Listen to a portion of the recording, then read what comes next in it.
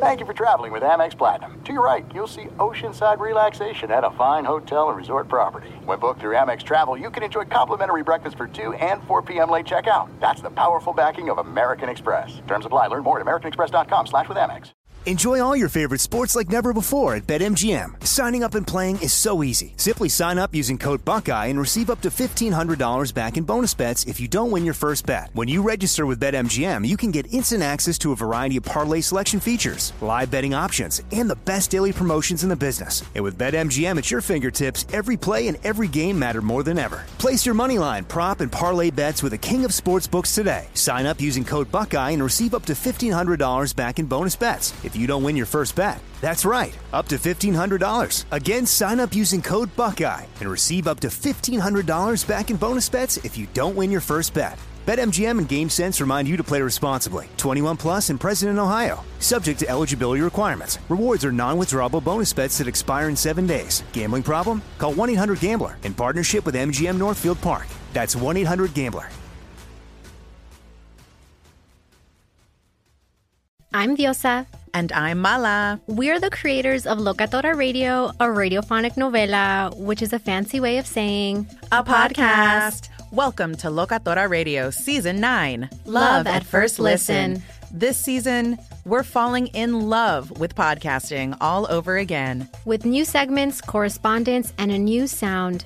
Listen to Locatora Radio as part of the My Cultura Podcast Network. Available on the iHeartRadio app, Apple Podcasts, or wherever you get your podcasts.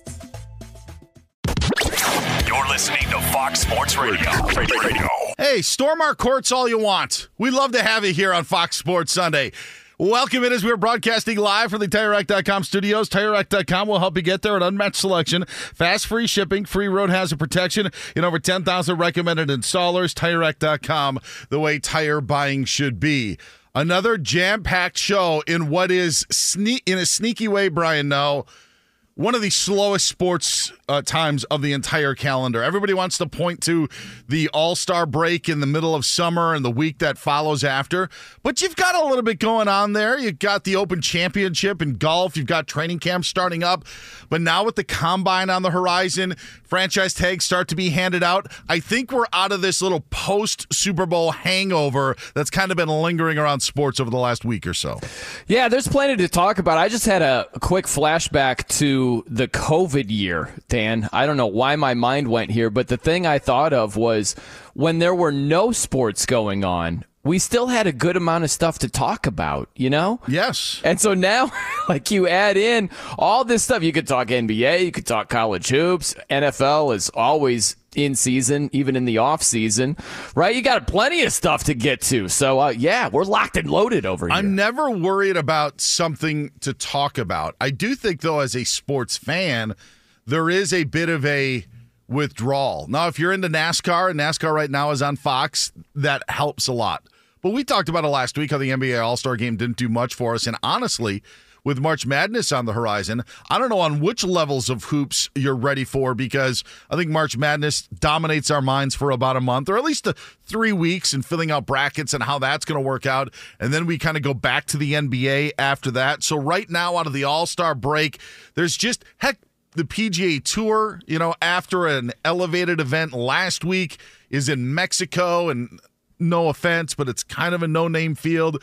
There's just not a lot happening in terms of stuff to fill your cup. If you love college hoops day in and day out, then it's all for you. But honestly, for stuff that is there to grab, to sit down and watch, and to take in and suck up, I think that right now, this third week in February, last week in February sort of deal could rival what we get every summer in July. Yeah, it could. It just depends what you're into. I'm heavy into hoops, always have been. So this time of year, I'm very interested in, of course, ramping up to the big dance. We all love the big dance. But at this time of the year, with the NFL being done, I've been watching college hoops in the NBA throughout the season, but especially now. Sure, yeah. But I get your point. I totally get. It's sort of like, this is kind of like the a la carte menu of the sports season. You know what I mean? Where there's no consensus. You see the ratings, Dan. You see how huge the NFL is. The numbers are off the charts.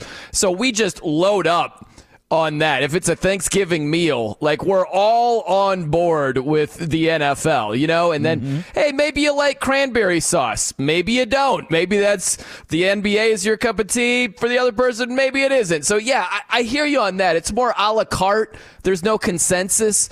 So what does it for you might not do it for the person who's listening. So it's kind of tough. Yeah. My point about college hoops is I love college basketball, but you're about to get the best part of college basketball is on the horizon. Yeah. And there's stuff that's going on right now that in the grand scheme of things, I don't know if it changes as much of what we're going to get. Now there's teams on the bubble. A Michigan State team playing right now on CBS. I'm sure Michigan State fans are worried. Gonzaga gets a win yesterday trying to keep their NCAA tournament streak alive. And Kentucky has the big win against Alabama. But as a whole, as we sit there and, all get together and gather in, the big stuff is on the horizon. It's weird, right? Because as much as I love hoops, it doesn't mean as much, right? If you compare it to college football, before we are going into a 12-team playoff next year, I mean, that was the gold standard in the regular season being important. The NFL was just behind where,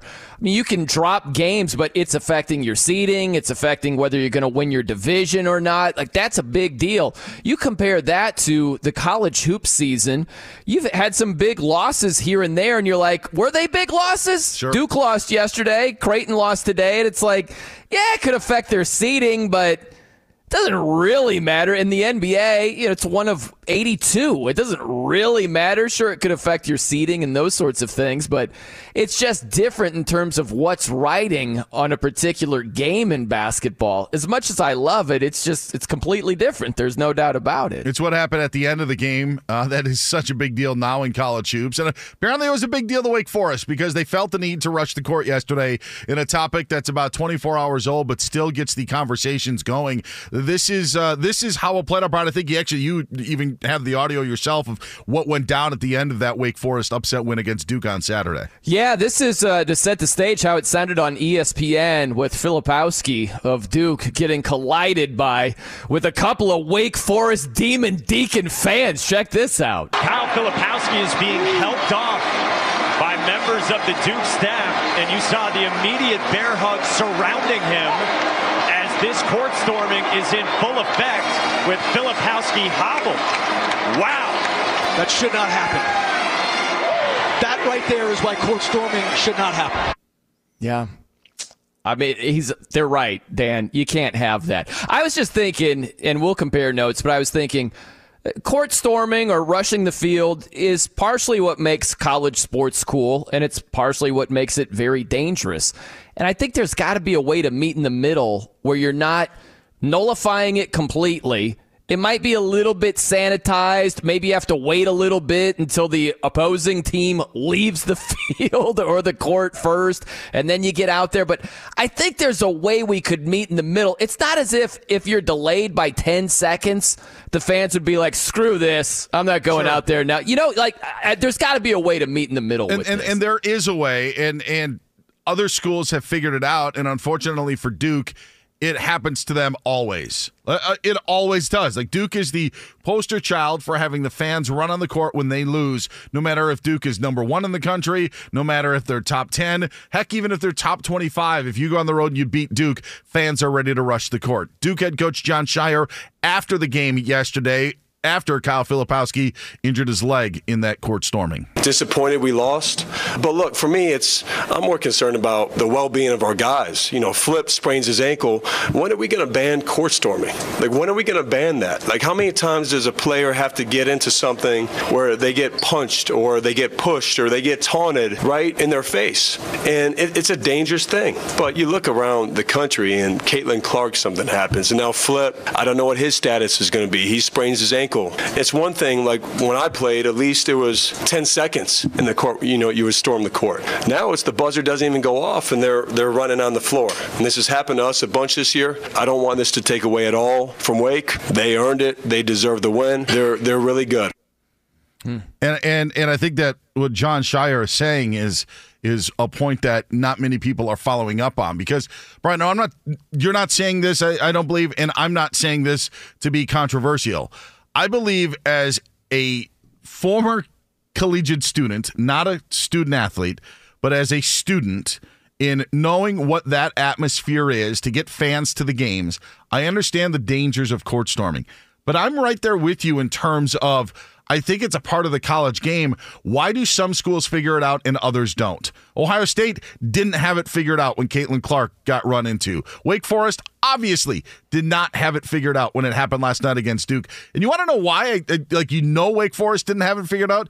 Not only was Kyle Filipowski injured, if you watch on the overhead video, and I know we can't do it here on radio, there was a pile of Wake Forest students who were on the floor because they fell and then they were getting run over by other students. Like there are ways to do this. There are ways to allow it. And whether it's the 10-second hold that John Shire says, whether it's to allow Duke to get off the court because I believe there was a tenth of a second or left in the game where you could move them off, get them out of the arena. Whatever that is, that's what you have to do. That's where Wake Forest failed. And I feel it's easy because I've seen so many articles and I've seen so many college guys go on the air and saying, this needs to be banned. This needs to be banned. This needs to be banned. But isn't there a way that we can do it? Because I think there are other court stormings that happen where we don't have instances like this.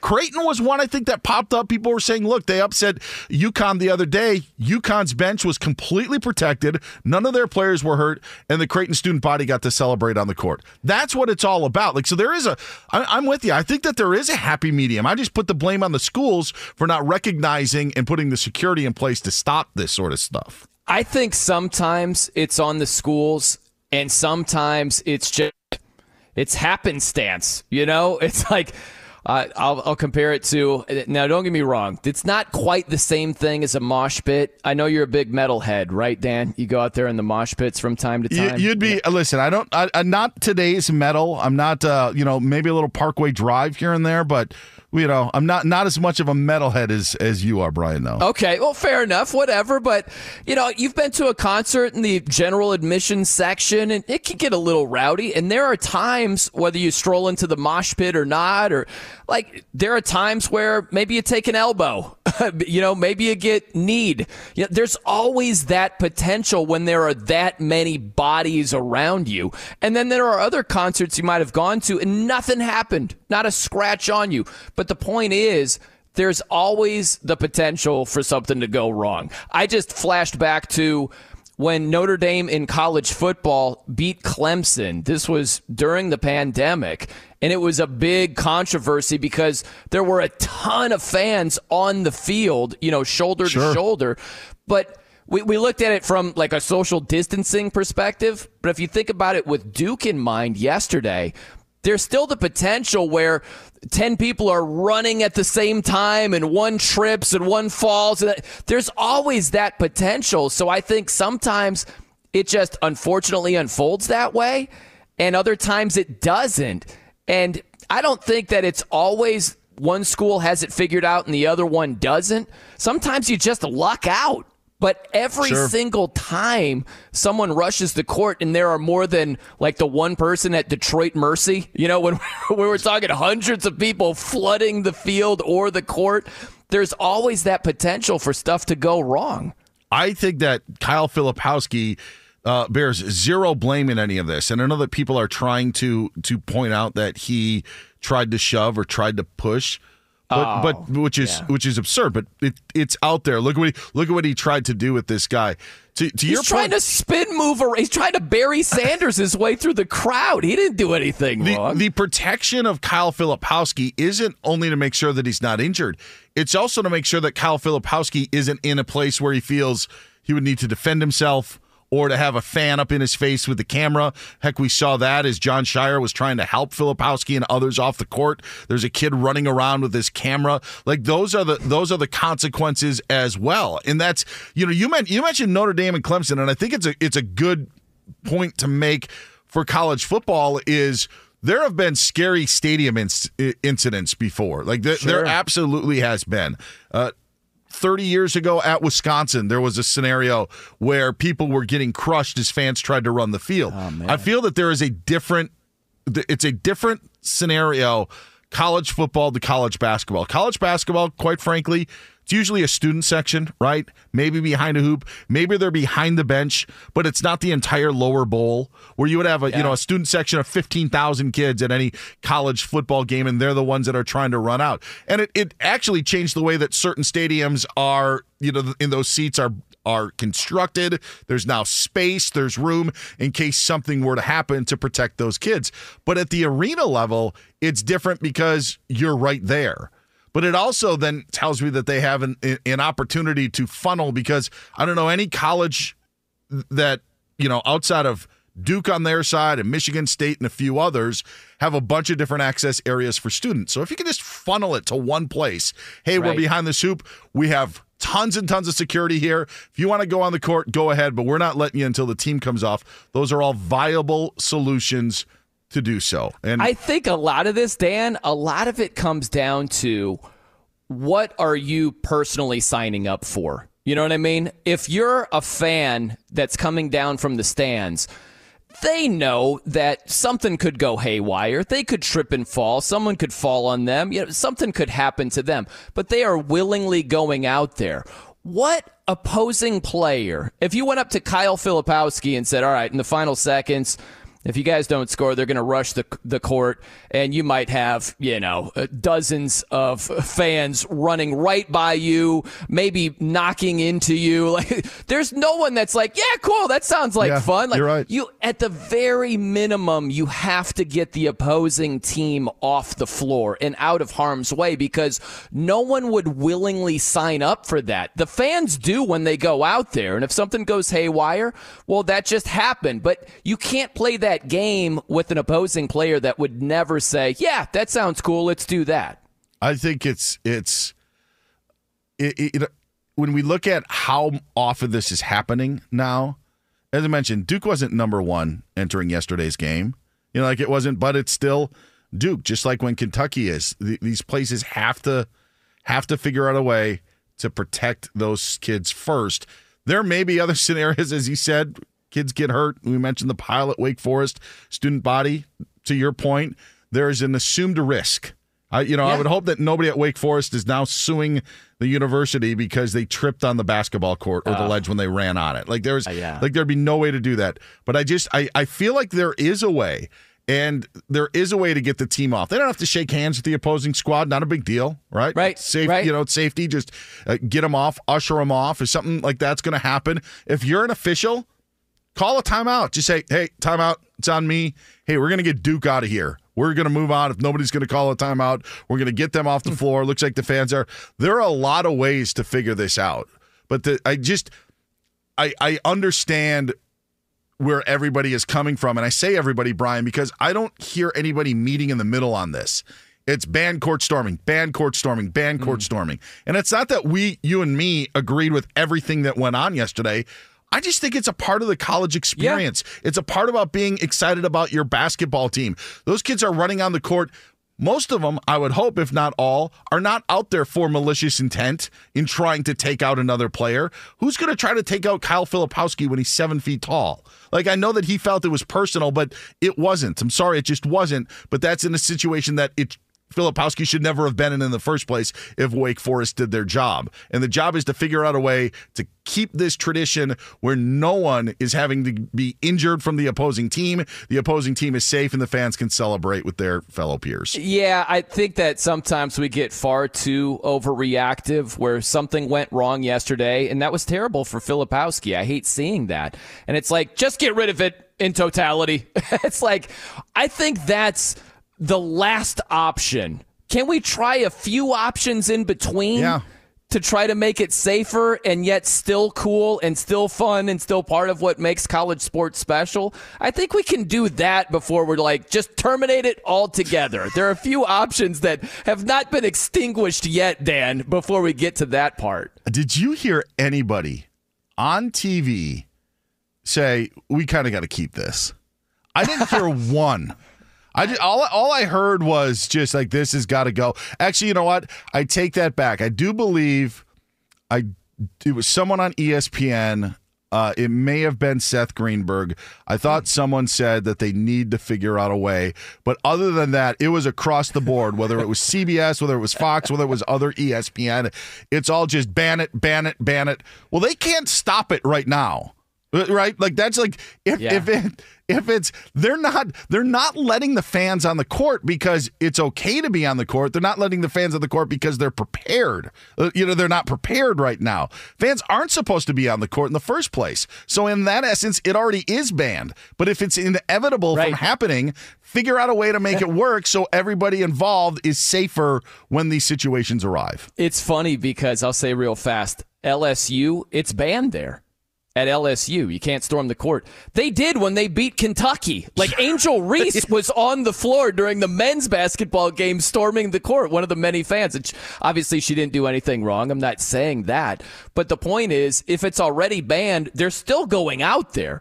So, yeah, some things can be done. There's no doubt about that. Before you just say, get rid of it altogether. I just don't think you need to go that far just yet without trying some things first.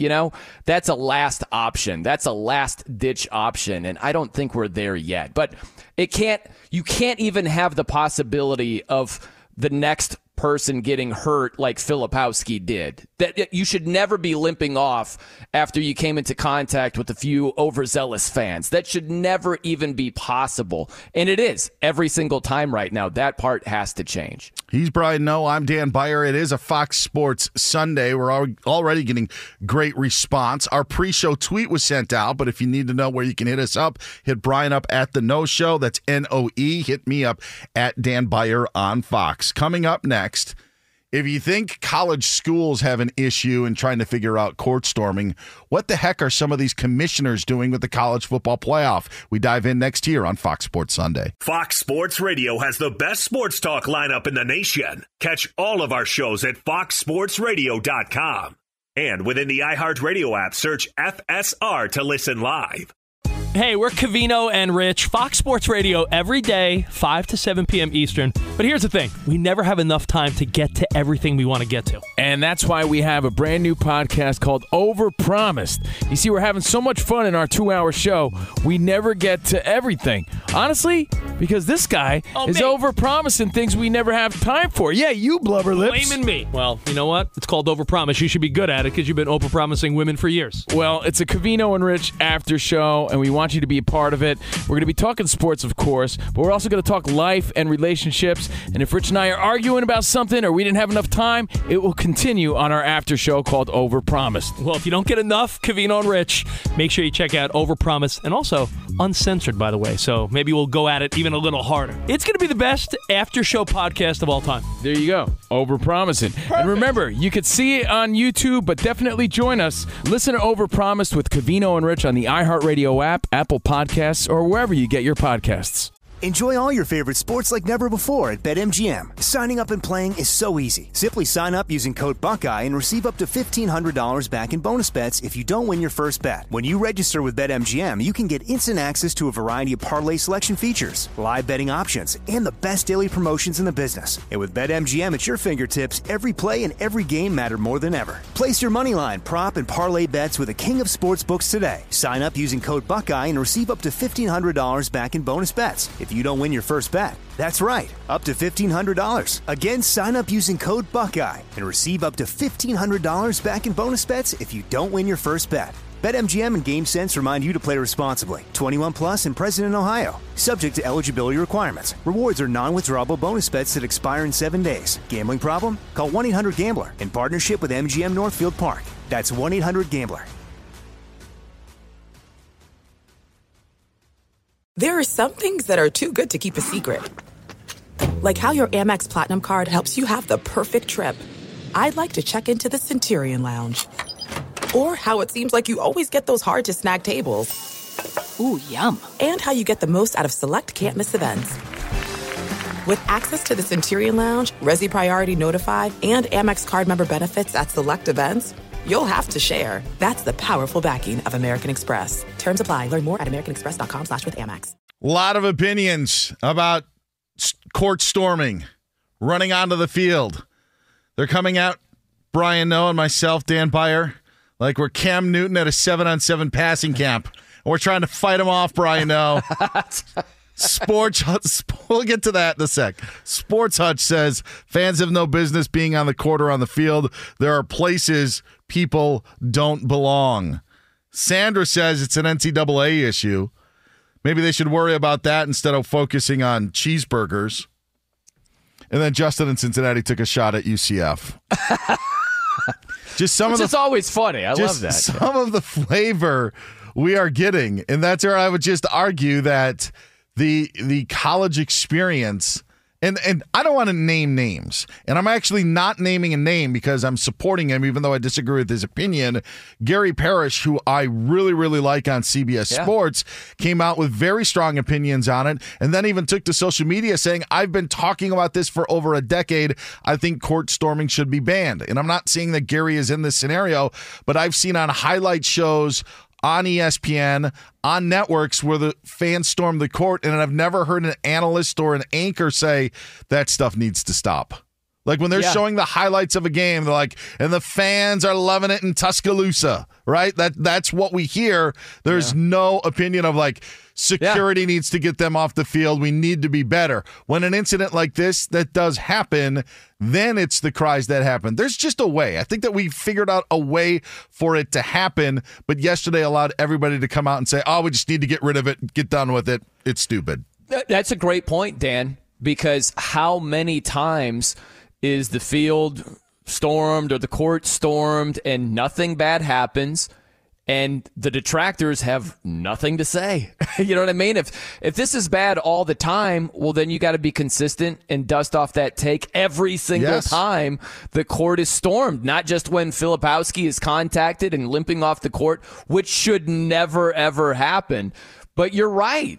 It's like if everything goes well, I should still hear Gary Parrish, who you're right, does a great job, or anybody else who says, get rid of it altogether. I should still hear your take every single time, even when nothing goes wrong. And we know that never happens. Never. I've never seen it. It's they're loving it. Utah State with the upset, you know? Yeah. Look at the everybody's fine. No one's hurt. The other team's off the floor. This still should not happen. This should not be the scene right now. I never hear anyone say that. It's just when something goes south. That's the only time. Oh, man.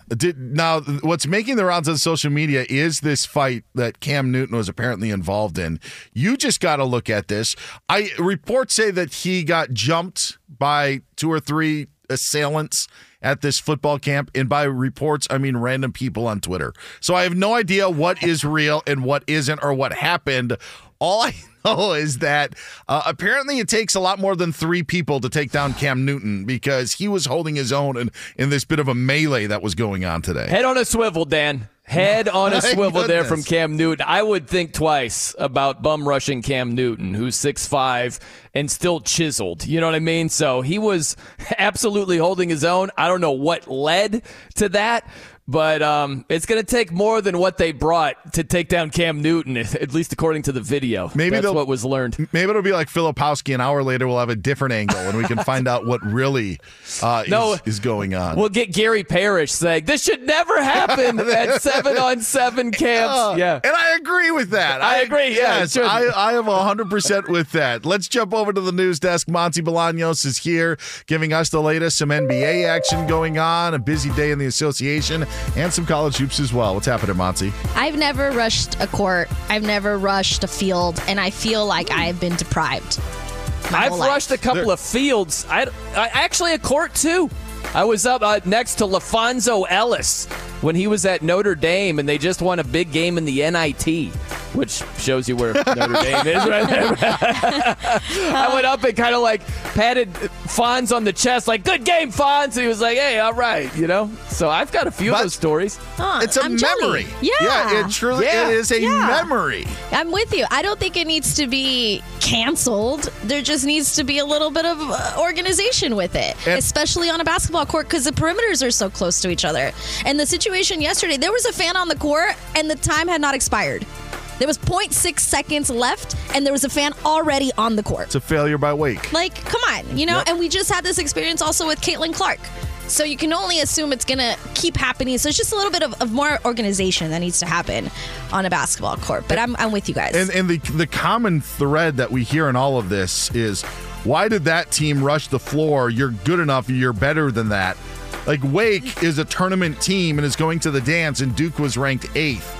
And I understand the proximity, but they've always been close to each other. Yesterday wasn't a court-storming sort of win. If Duke, again, was number 1, you knock off number 1, maybe so. But again, because it's Duke, fans feel the need that Duke, it happens all. I would bet in most road games that Duke loses, the court is rushed by students. Yeah, I bet. I mean, they're probably waiting for it. They're waiting for it. Well, we'll start in college hoops.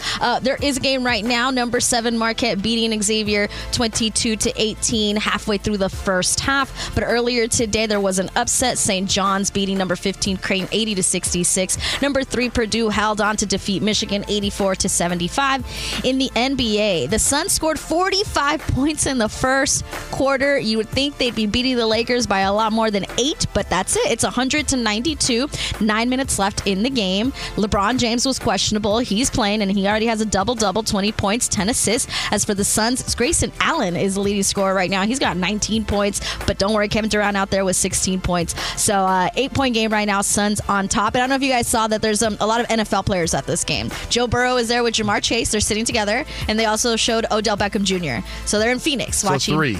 Yes, that's a lot. That's more than okay. 2. All right. Is that more than 2? Fair enough. Yeah, all right. Thank you. After I said it, I was like, well, that's not a lot, but it is more than 2.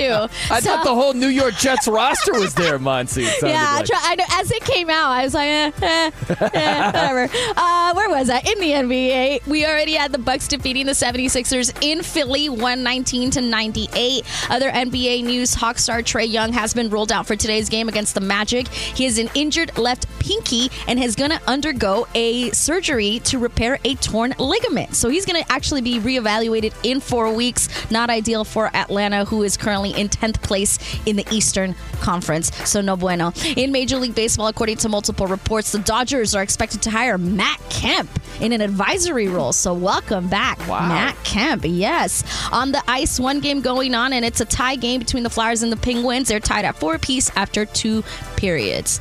Back to you guys.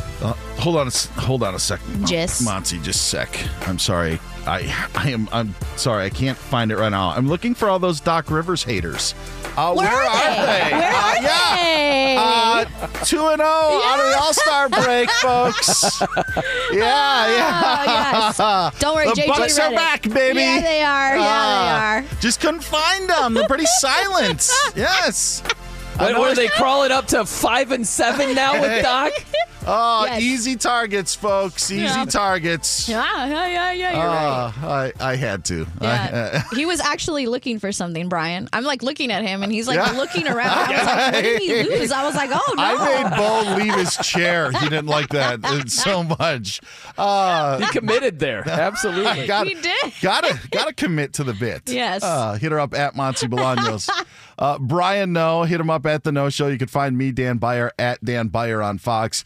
Both Brian and I love college football, so I want to get into this expanded playoff, but we are just a little tight because we are contractually obligated for According to Monty at 5:45 Eastern Time. So I do want to let that breathe. So we're going to move that to a little bit later on in the show. But for as great as it is that the college football world has opened their eyes to an expanded playoffs, I think both Brian and I want them to close those eyes if you're thinking about expanding even more, which was the theme this week. I do have one NBA note since we were talking about that and what was happening today. I have come to terms, Brian, with the uniforms in the NBA. I don't like them. I understand that it's not necessarily for me. I am now, my anger and my vitriol is towards the courts. And I even, listen, if you want to do your wacky courts in the midseason tournament, perfectly fine. But watching the Celtics and Knicks last night, you know what I want to see? I just want to see Madison Square Garden. I don't need to see a blue end on one side and a black end and a skyline on a court. I just want to see Madison Square Garden, the Knicks, and a blue border around the court. That's what I want to see. Just like when I tune into a Celtics game when they're at home, I want to see a parquet floor. When I watch the Lakers at crypto. I want to see the yellow court and the lights dimmed. Is that too much to ask? The Grizzlies threw some, I don't know, it was a blacktop sort of thing on Friday. That wasn't even a midseason tournament. And now, because we're getting different courts here and there. I love some of the looks of our classic courts, and I just think it's a shame that we're moving away from them for the sake of greed and what they feel is a good idea. It's funny to me because I was just thinking about the in-season tournament, and those courts were, that was like a full weekend, maybe a month-long bender right there, and you're like, you got out of your system? It's out of your system now? And what you're saying is not fully out of the system. You get a couple of wacky courts, not quite to the in-season tournament level, but I mean, it's got to be pretty wild for me to be like, what are you doing? In college basketball, Oregon's home court, I'm just like, guys, there's just too much going on right now. Yeah. But that's how they roll. I like the Dallas Mavericks court with the guitars. Maybe it's just the musician in me kind of thing going on. But I thought it looked okay. There hasn't been anything for me where it's so loud. I'm like, guys, it's not the in-season tournament. You gotta tone it down just a little bit. I've been okay with it, but I hear where you're coming from on this. I think of the Garden and so much of what the Garden is. And I know there's something about being at Madison Square Garden, but there is also something for watching it at home. And that's just what I felt like I was missing last night was I understand it's the Garden, but I just want the old regular court. Every arena isn't like that. The Mavericks, they don't have a court that we've come to know and love. But the Celtics have, the Knicks have, and so even Memphis, like Memphis's wood was done in a different way than most people have their boards running. Like it's different, it's opposite. It's like up and down from sideline to sideline instead of running baseline to baseline. But you know what? I came accustomed to that. It's different. It's what Memphis does. Charlotte is kind of a honeycomb look at times with what they've done. I'm fine with that. It's just like when you just completely go off the map, especially when you have something so good as the Knicks do. Yeah. It's funny because I had a flashback to All-Star Weekend where there was one of Jaylen Brown's ordinary dunks. I can't remember if it was ordinary dunk number 1 or ordinary dunk number 2. I'm not sure. But when he tried to do the shout-out to D. Brown and covered his eyes after he had dunked it, and it turned into the old school Celtics court, right? Like that is the classic look that you're talking about here. Maybe he was doing the dab because he didn't want to watch his dunk on replay. Maybe that was the reason. He's Brian Noe. Maybe it was a shout out to Cam knowing he was going to fend off like 9 assailants at once. Hey, we know what side he's on at least. So if Jaylen Brown was at the camp, Cam would have had backup. He's Brian Noe. I'm Dan Beyer. We're live from the TireRack.com studios. Again, hit him up at the Noe Show. You can find me at Dan Beyer on Fox. I have no idea what to expect, and according to Monty, none whatsoever. So we're all going to want to listen. That's next year on Fox Sports Radio. Enjoy all your favorite sports like never before at BetMGM. Signing up and playing is so easy. Simply sign up using code Buckeye and receive up to $1,500 back in bonus bets if you don't win your first bet. When you register with BetMGM, you can get instant access to a variety of parlay selection features, live betting options, and the best daily promotions in the business. And with BetMGM at your fingertips, every play and every game matter more than ever. Place your moneyline, prop, and parlay bets with the king of sportsbooks today. Sign up using code Buckeye and receive up to $1,500 back in bonus bets if you don't win your first bet. That's right, up to $1,500. Again, sign up using code Buckeye and receive up to $1,500 back in bonus bets if you don't win your first bet. BetMGM and GameSense remind you to play responsibly. 21 plus and present in Ohio. Subject to eligibility requirements. Rewards are non-withdrawable bonus bets that expire in 7 days. Gambling problem? Call 1-800-GAMBLER in partnership with MGM Northfield Park. That's 1-800-GAMBLER. There's no distance too far for the perfect trip. Hi, checking in for... Or the perfect table. Hey, where are you? Coming! And when you get access to Resi Priority Notify with your Amex Platinum card... Hey, this looks amazing. I'm so glad you made it. And travel benefits at fine hotels and resorts booked through Amex Travel, it's worth the trip. That's the powerful backing of American Express. Terms apply. Learn more at americanexpress.com/withAmex. Live from the TireRack.com studios, it's Fox Sports Sunday. He's Brian Noe. I'm Dan Beyer. Taking in the final stages of this Lakers-Suns game. Buckeyes and Spartans coming down to it as well in the Big Ten. And And on Fox Sports 1, you've got some more college hoops in the Big East, Marquette and Xavier. NASCAR on Big Fox. So much to keep track of as we literally head down the stretch in a lot of these situations, specifically NASCAR. Right now, Brian Noe, time to buckle up, fasten in. It's According to Monty. Crazy. And now, it's time for Absolutely nuts. It's not going to be pretty. According to Monty. I love it. We love it as well, Monty. Oh, good. At least someone does, besides my mom. There are many others. All right. Does your mom tune in just for this segment, and then she's like, I didn't need to hear the rest of Fire she'll and that she'll put it on. I'm not saying she's listening the whole time, but she'll definitely have it on all day. Her Alexa, play Fox Sports Radio, and it just plays all day. Wait till your mom starts disagreeing with your takes, because that's happened to me. End of the show, I just want mom to say, great show. She's like, I really didn't agree with what you said about the NBA courts. Those days are coming, Monty. I'll wait. According to Monty. All right, don't mess with Zion Williamson. Yeah, you cannot come at Zion Williamson because the Pelicans will not have it. That is their star. They're going to defend him, and I applaud them for it. I don't know if you guys saw this, but Stephen A. Smith decided to once again attack Zion just a few days ago about his shape. He was saying something like, it's not about his game. It's about how many burgers he's eating, blah, blah, blah. This is while they were discussing which teams are under the most pressure to win, and then that's what he decided to say. This is something Stephen A. has been doing since Zion entered the league, and at this point, it just seems like someone hasn't done their homework because the Pelicans have the 5th best record in the Western Conference and have the same record as the Knicks. They've also won 8 out of their last 10, and Zion is a leading scorer for the Pelicans, averaging 5 rebounds, 5 assists while shooting 58% from the field. And if you watch the Pelicans, Zion looks good. He still looks explosive. The Pelicans, well, they defended their man. They are tired of the same old song and dance from Stephen A., so they responded in the best possible way. They made a highlight reel, and when I say highlight reel, I mean a low light reel of Stephen A. shooting air balls, throwing a terrible first pitch at the Yankees, doing some not so good boxing moves, and ending with his college picture and stats. 1.5 points per game and 1 assist. That's how they responded to him. It really makes no sense why Stephen A. needs to once again bring this up, Zion's weight. It just seems lazy and also personal at this point. The only way things get worse for Stephen A. is if Mariah Mills decides to jump in. Yeah, I was going to say, where were they when the porn star was Exactly. In his biz?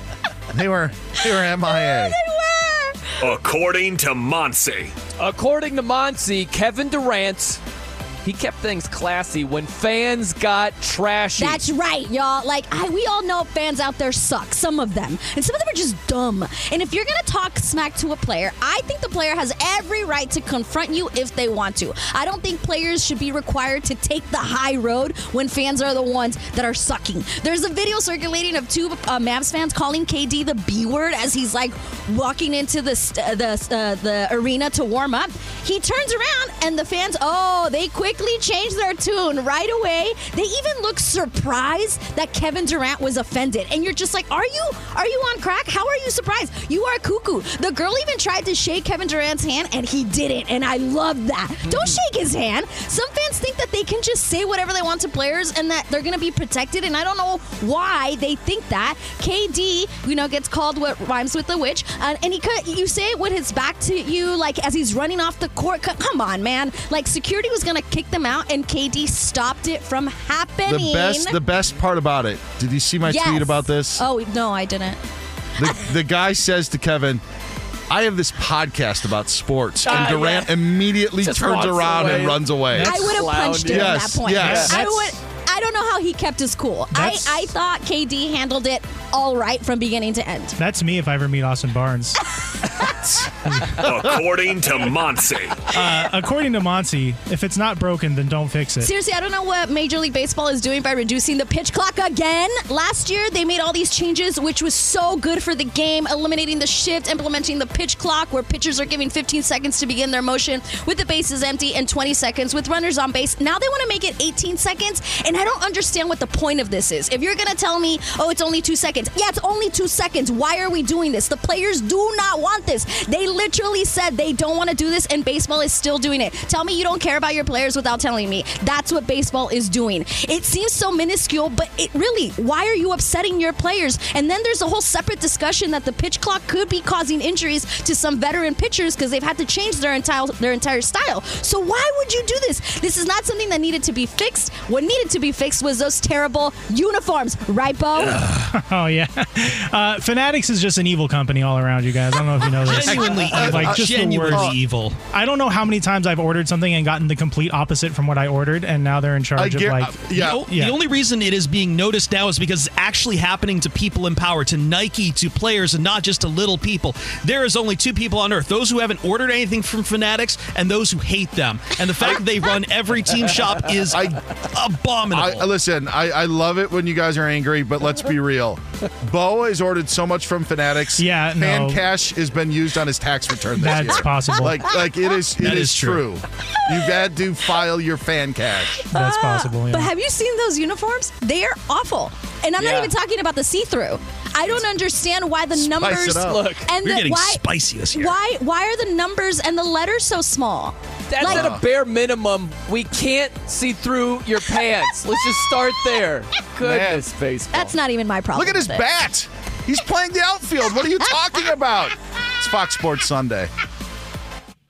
Enjoy all your favorite sports like never before at BetMGM. Signing up and playing is so easy. Simply sign up using code Buckeye and receive up to $1,500 back in bonus bets if you don't win your first bet. When you register with BetMGM, you can get instant access to a variety of parlay selection features, live betting options, and the best daily promotions in the business. And with BetMGM at your fingertips, every play and every game matter more than ever. Place your moneyline, prop, and parlay bets with the king of sportsbooks today. Sign up using code Buckeye and receive up to $1,500 back in bonus bets if you don't win your first bet. That's right, up to $1,500. Again, sign up using code Buckeye and receive up to $1,500 back in bonus bets if you don't win your first bet. BetMGM and GameSense remind you to play responsibly. 21 plus and present in Ohio. Subject to eligibility requirements. Rewards are non-withdrawable bonus bets that expire in 7 days. Gambling problem? Call 1-800-GAMBLER in partnership with MGM Northfield Park. That's 1-800-GAMBLER. This is it. We've got an Amex Platinum Pro on our hands, ladies and gentlemen. We haven't seen anyone relax like this before in the Centurion Lounge. Is he connecting to complimentary Wi-Fi? Oh, my! Look at that! He is! And you will not believe where he's going next. The Amex dedicated card member entrance for the win! Unbelievable! When you get travel perks with Amex Platinum, you're part of the action. That's the powerful backing of American Express. Terms apply. Learn more at americanexpress.com/withAmex. We celebrated an anniversary this past week. You probably heard about it if you're on social media, read about it, saw about it, did everything about it. We talk about that anniversary and so much more coming up here on Fox Sports Sundays. We are broadcasting live from the TireRack.com studios. TireRack.com will help you get there. An unmatched selection, fast free shipping, free road hazard protection, and over 10,000 recommended installers. TireRack.com, the way tire buying should be. Glad you're back with us. If you're just joining us, welcome in. When you last left us, there was this huge, and everybody had an opinion about it, Brian, on Fanatics. And the not only of taking over of the Nike jerseys in Major League Baseball, but Fanatics, the sports store that I think it's the only sports store that there is now. Bo Benson had a long list of gripes with the sporting goods company, but there was a time, there was a place where all these sporting goods were not readily available to us. And so as a sports fan, as a kid that, wore jerseys of every team when you're younger, to have that accessibility is great, but with it, there comes sometimes issues. Yeah, man. Hey, I get it. I haven't been as deep in the memorabilia game, so I don't have as many negative experiences. My whole thing with Fanatics is baseline. You can't have MLB players with see-through pants. That's a baseline requirement right there. Shouldn't be able to see. Half the screen is blurred when you're watching it. That's right. It's from the waist down is just one of those weird, like pixelated images where, it's like some dude from Florida, the alligator ate some of his pants and he was doing something unruly and we got to blot out all that. That's how we're watching baseball games right now. Like, come on, you can't have see-through pants. What are we doing here? The letter size, the font size on the letters atrocious as well. It's really bad. It's when they do the side-by-side thing of the jersey last year compared to this year, you're like, oh my gosh, that's really bad. It looks like the players are wearing fan giveaways on the field when they play. Yeah. now. Yeah. Like it's just like you won it at a fair. Yeah. Right? Yeah, that's what it looks like. I wonder if there's a team that is going to like just quickly order a bunch of jerseys from like DHgate in China and see if they are any better. I had heard the Padres wore their pants from last year in their game against the Dodgers on Thursday. Yeah, they're just pulling out old gear from the closet at this point. It's just it seems like you got to wonder what Nike thinks too. Biggest, most powerful, and they don't see that. We don't see, when you're watching TV, you don't see that it's a Fanatics product. It has the Nike swoosh all over it. I think they're part of the problem as well. Yeah, well, they're the ones who outsource this to Fanatics to begin with. So yes. Yeah, it's it's funny. When Nike took over the NFL, I think we were all excited as well. And then there are some jersey people who are like, I don't know. The jersey game, a whole topic of conversation here on Fox Sports Radio. But we are going to change that conversation because I mentioned an anniversary. Brian Noe, what anniversary did we have this past week in sports? Yeah, we had the 44th year anniversary of the Miracle on Ice. 44 years ago, Dan. How crazy is that, man? That is crazy. Don't remember a lick of it. That was just, it was right. I always tell people the first Super Bowl I remember was Niners Bengals in Detroit. So it's the first thing that I remember happening. That's Super Bowl 16. And I remember that. So anything that happened almost sports-wise prior to that, I don't remember, and that would include the 1980 Winter Olympics. But, yeah, we're closing in on the 50-year anniversary, but 44 years later, that upset of the Soviet Union just still completely resonates with everyone. And I don't know if the movie gave it new life. Maybe it did. Maybe Miracle did. But it is something that is still talked about to this day. And sometimes when these things hit like 50 years, Brian, kind of ends because... Let's just be honest. Maybe some of the people that remember it the most are no longer around. It's 50 years. You kind of hit that threshold. But at 44 years, the Miracle on Ice still going strong. It's crazy, too, because Yahoo did a thing on this, and a couple of the bullet points on it. It's just astounding. Even if you weren't around to watch that or old enough to remember it, it's crazy where you're looking at Team USA, all amateurs, Russia, you're talking about a cohesive unit, pros there. They had beaten the U.S. 12 straight times, get this, by a combined score of 117-26. Ouch. They had won an exhibition game 2 weeks earlier, 10-3 against the U.S. And then in the semifinals, the U.S. won. It's crazy. It's the biggest upset in sports history.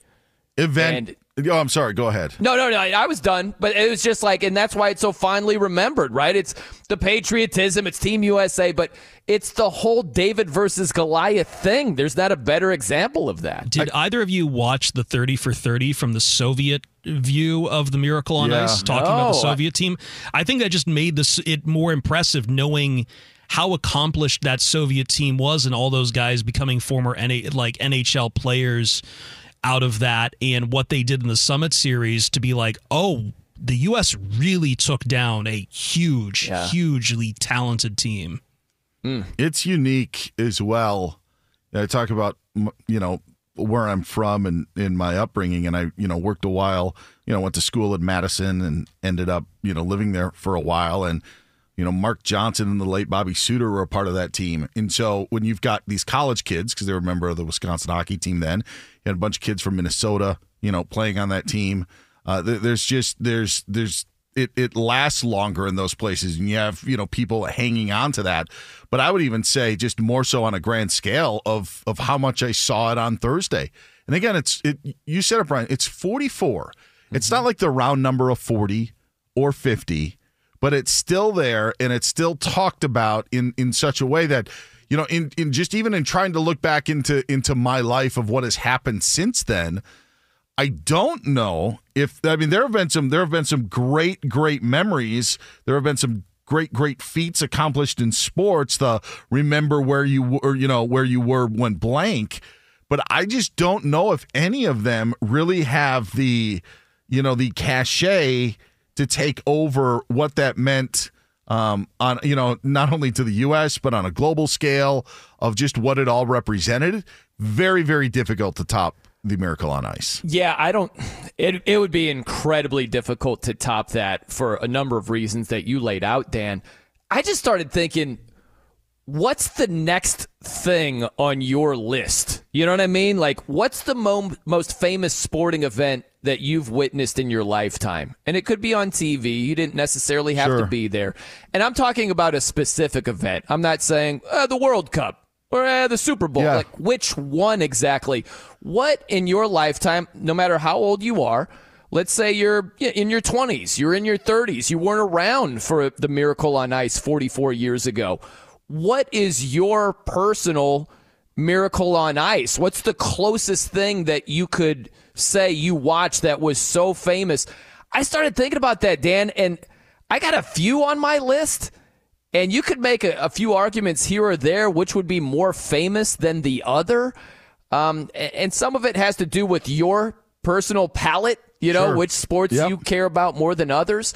But I've been racking my brain. What is my Miracle on Ice when I wasn't around for the Miracle on Ice? I tried to break it down via sports in like what were the biggest moments in each of like those, in what I felt was the NFL's biggest moment, what I thought was Major League Baseball's, and then used that and trying to determine what was number one. And you talk about what's in our own lane. I feel with the Cold War going on. And again, the U.S. didn't compete in the 80 Summer Olympics in Moscow. They did not compete in that. They, through their athletes and boycotted it. So you look at where the world was at that point, what the Soviets represented and who the Americans were, there's all of that involves it as well. And so I almost think like you have to kind of even go outside of sports. And so with that, I say Tiger Woods winning the 1997 Masters because of who Tiger was, what Tiger looked like, where his history was, where this history took place, and then now what took out. I mean, like you had all of these worlds. Like there was a time where when you think of like 1997 as someone who's 47 years old, it doesn't seem like it's that long ago, but I still think that Tiger's win resonates so much. And if you think of where we were even at that time, I thought we were advanced, but there were still a lot of hurdles that we had to overcome. And to see what Tiger Woods did and the athlete that he was, it was the only one that I thought that could match that because of what it meant. I mean, golf was thought to be a racist sport. Yeah, I mean, there were places where Tiger couldn't play golf, and here he goes to Augusta National in the South and dominates at the age of 21. It was so that was if you wanted to give the gold to the Miracle on Ice, I guess Tiger's was the one that would be second in my mind, or one that would rival the Miracle on Ice. That's a really good one, man. And for everything that you laid out there with it going beyond the sport.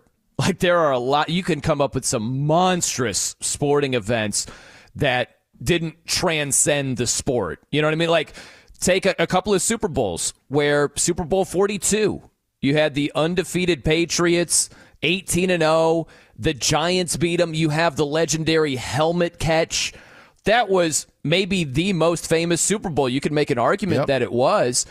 And it didn't transcend the sport. Right? Like the way the Miracle on Ice did, or like Tiger Woods, like you said. So you take that into account. What about Super Bowl 51, right? The 28-3 comeback. What would be your most famous Super Bowl if you're doing the NFL thing? For the NFL thing, I put Super Bowl 42. Yeah. I think it is for the Patriots on the verge and of what they were in that time and that team and who was on that team and everything that came with it. And you mentioned, the plays in that game and the play by David Tyree. I think that one still stands the test of time. I think it's the biggest game that we had in my lifetime in the NFL was Super Bowl 42. Yeah, it's the storyline. Good luck trying to recreate that. Yeah. To be 18-0 and everything at play. And the week leading up to it, where was it Plaxico Burress's prediction? I think he said somewhere in the neighborhood of 23-17. And Brady was like, we're only going to score 17 points. Okay. Sure. And they scored 14. You're like, it was amazing. What did you put for baseball? Okay. This may be controversial. And I know we got a bunch of baseball fans here. I put McGuire beating Maris's record.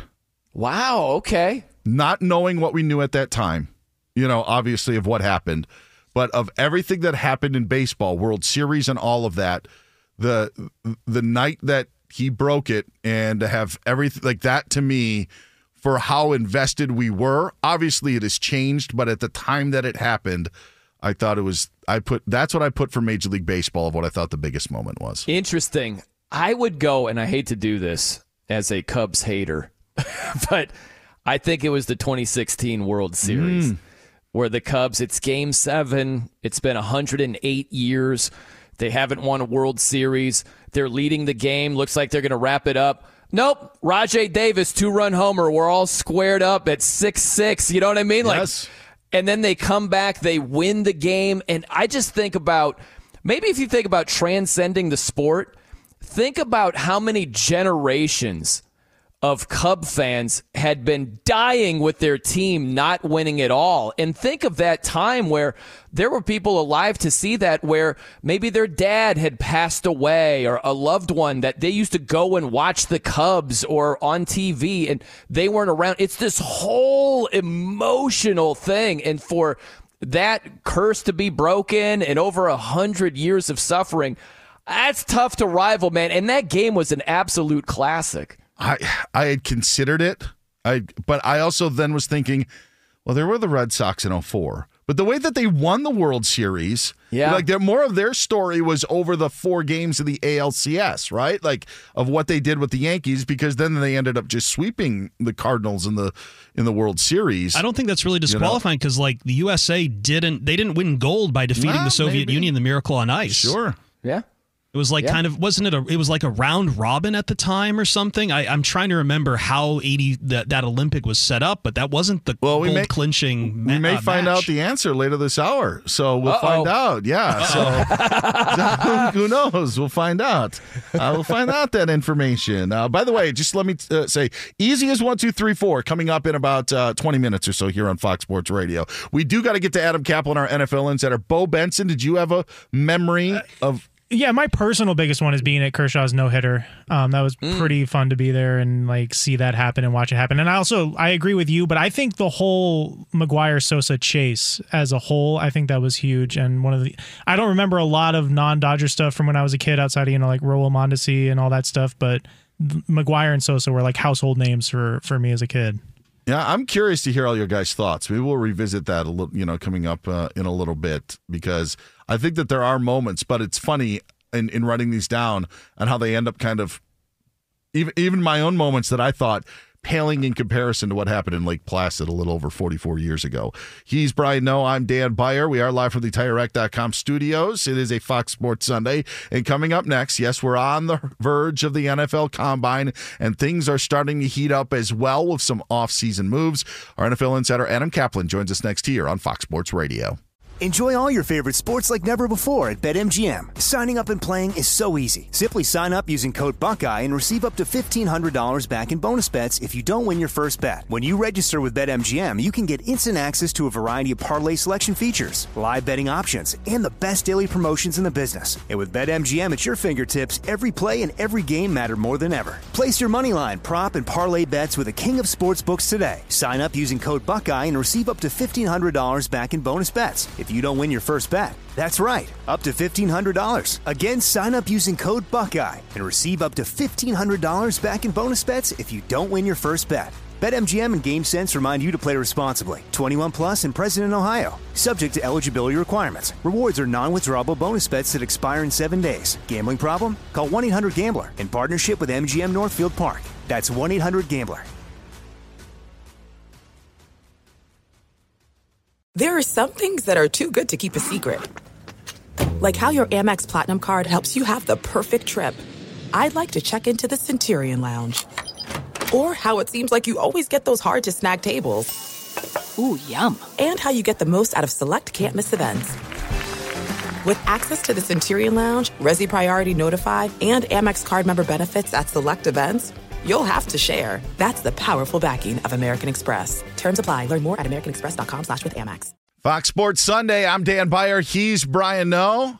Glad to have you with us. Joining us now, live from the TireRack.com studios, He's our Fox Sports Radio NFL insider that you can read on the Pro Football Network and also hear him on the Inside the Birds podcast. Hit him up at Kaplan NFL, the one and only Adam Kaplan. Adam, we're going to continue just the conversation just to get your opinion in this. Sure. You know, Brian bringing up the point that Thursday was the 44th anniversary of the Miracle on Ice. And so we were diving into other memorable, spots that have happened over the last 40 years.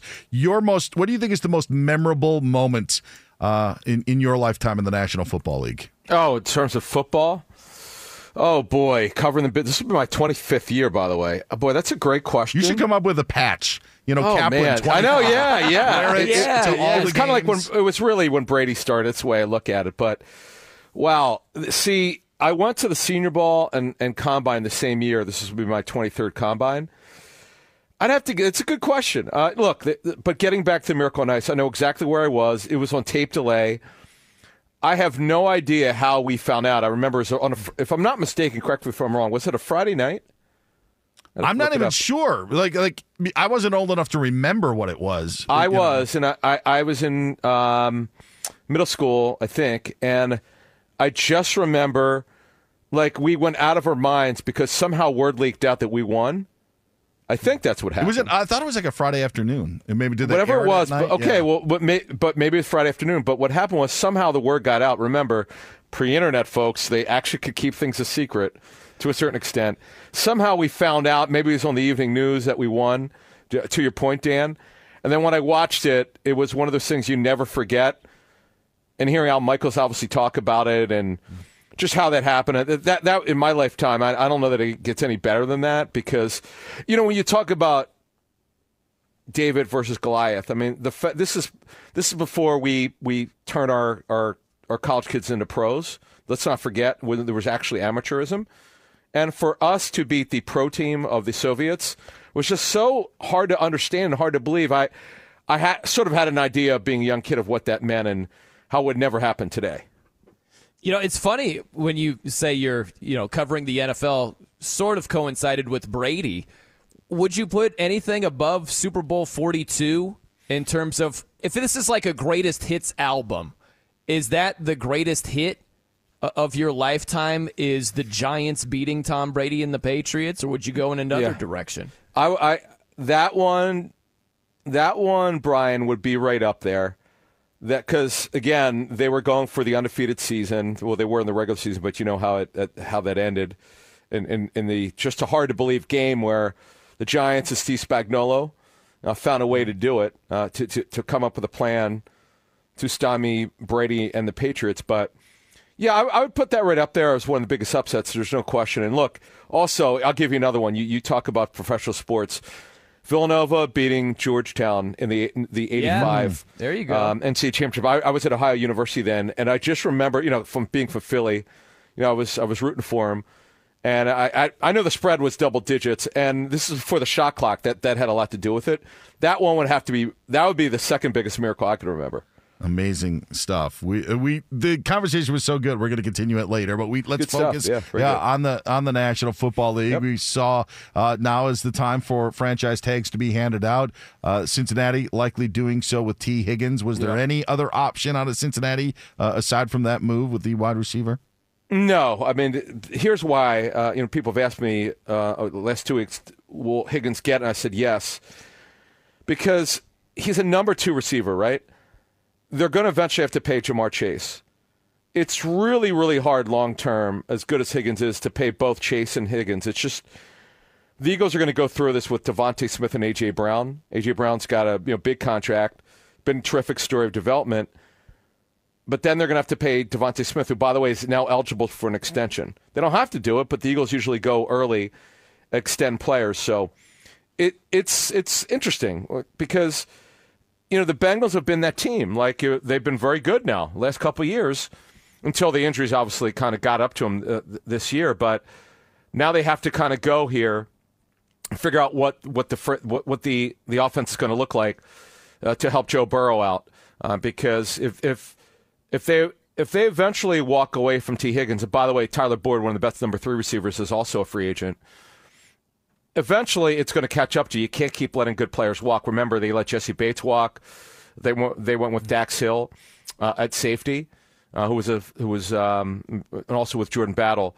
So the bottom line is here that things are going to look a little different for the Bengals the next couple of years, but I don't see Higgins being there long term.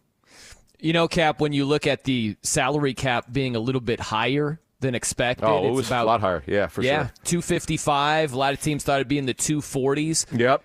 Do you look and say that helps one team in particular more than any other team? Do you look at it like that at all? No, it helps every team because let me explain to you how extensions are done. You could literally have $2 million left under the salary cap and do a mega extension. How? First year cap number, you give the guy the minimum salary, you don't give him a sign-in bonus. What you can do is fully guarantee three seasons of salary.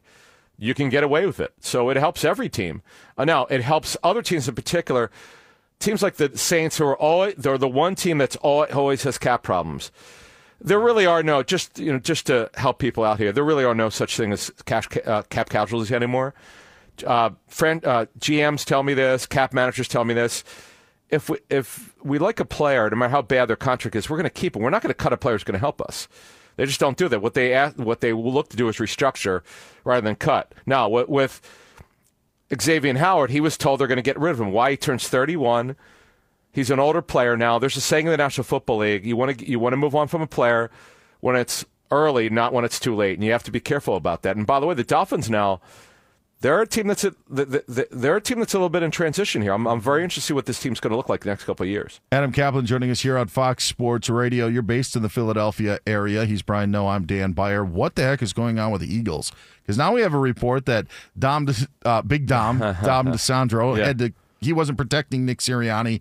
He was protecting others from Nick Sirianni. That was a report that was out this week. A.J. Brown's calling in to Philly Sports Talk Radio, blaming everybody else. I mean, are things together in Philadelphia? Because on the surface, they sure don't seem like it. Yeah, so the Dom DeSandro from Derek Gunn, who's covered the Eagles for years. So basically, and it was a two-part report. One of them I'd basically put out months ago that in terms of Jalen Hurts struggling, why did he struggle? Contract got to him a little bit. They're trying too hard, whatever the case may be. But the big part about that story, his two-part story, which is really fascinating, the one that caught me a little bit surprising, is that somehow Dom DeSandro, when he was suspended, and he wasn't allowed to be on the sidelines, that hurt Sirianni because he's an emotional guy. That's 100% true because Dom he's not the get-back coach. There's a guy, there's an assistant coach that always tells the coach to get back. Yeah. You're going too far. You can't go over the sidelines. Sirianni's a very emotional guy. This is not a secret to anyone who's covered him or knows what's going on with him. And DeSandro's a pretty calm guy. Yeah, I mean, that in a small way, I think that matters. But I just thought it was just fascinating that it actually got out. And look, Sirianni had a tough season. Sure, they were 10-1, but they regressed significantly, lost 6 out of their final 7. And some people would suggest maybe he lost a team. I don't think that happened, but he certainly had no answers. And that's why he no longer will be able to run his offensive scheme. That came from a meeting that he had with the owner and the general manager that he will not have supervision of the offensive scheme. He's given it up to Kellen Moore, and they're going to run a completely different offense than Sirianni was running. Yeah, Cap, you mentioned Xavier Howard. Dolphins released him. Not He's yet, on the open market. Yeah. Well, he will be. Yeah, he will be. I'm told by the cap, they can't do it yet. But yes, he will be 100%. Yes. So when you look at the landscape, who could use him the most? Where do you see him being a good fit? Yeah, it's really a 1 or 2 year thing because of his age. He turns 31, and he's clearly not the same player. Still a good player, though. Serviceable. He's got 2 years left in him. Anyone who needs a starting corner. Now, if you're Xavier Howard, he got the extension a couple years ago. It's not even about money anymore. You want to sign. You want to go somewhere where you could win a ring, and that'll be resolved. And being that, see, the thing is, when you look at their situation with some guys who are being released, let's not forget they just cut Agba. That one actually happened. That was official. Now, Emmanuel Agba being released now, he could go somewhere and get a job where he could contribute right away because he was released well before free agency starts. There is an advantage, by the way, to doing that. More often than not, these guys don't sign immediately, but his agent, Drew Rosenhaus, will be able to find him a team rather quickly. He's our NFL insider, Adam Kaplan, who's getting set for the NFL Combine. I'm sure there'll be a lot more to talk about after the ongoings at Indy. Adam, we appreciate it. We'll talk to you next week. All right, guys. Thank you. Hit him up at Kaplan NFL. Read him at the Pro Football Network and hear him here on Fox Sports Radio and the Inside the Birds podcast. All right. I know you're in the hot seat again. Easy as 1, 2, 3, 4 coming up. And one of your lifelines is here to give us the latest of what is happening today. She's the one and only Monty Bolaños. All right, fellas. So the NASCAR Cup Series continuing on Fox. We are down to the final 19 laps. Ryan Blaney is in the lead. Austin Cindric in second. Daniel Suarez in third. But this has been changing every second. Ask me in 25 seconds. It's going to be a different leader. So right now it is Ryan Blaney. Again, 19 laps to go. You catch all the action on Fox. Checking in on the NBA, we've got some games going on. The Pacers are currently beating the Mavericks in Indiana 82-75 halfway through the third quarter, but Luka Doncic obviously putting on a show, 28 points and 6 rebounds. The Wizards are beating the Cavs 28-24 late in the first quarter. The Lakers lost to the Suns in Phoenix 123-113. Yusuf Nurkic 18 points, 22 rebounds and 7 assists in the victory. Giannis Antetokounmpo just shy of a triple-double earlier today, 30 points, 12 rebounds, 9 assists as the Bucks defeated the 76ers in Philly 119-98. The Atlanta Hawks, who are currently in 10th place in the Eastern Conference, will not have their star Trae Young for at least 4 weeks. He is going to have surgery on his left pinky finger to repair a ligament tear, and they're going to reevaluate him in 4 weeks. In college hoops on FS1, number 7 Marquette extending their lead over Xavier 55-32 with about 15-ish minutes to go in the game. And on the ice, checking in on the Rangers, who have won 10 in a row. They're currently losing to the Blue Jackets, though 1-0 halfway through the first period. And in Major League Baseball, according to multiple reports, the Dodgers are expected to hire Matt Kemp in an advisory role. And Dodgers beat writer Juan Toribio, I'm going to guess is how he says his name, Shohei Ohtani is going to play on Tuesday. So there you go. Right. We've all been waiting, and he thinks that Yoshinobu Yamamoto will start on Wednesday. That, by the way, let's be real.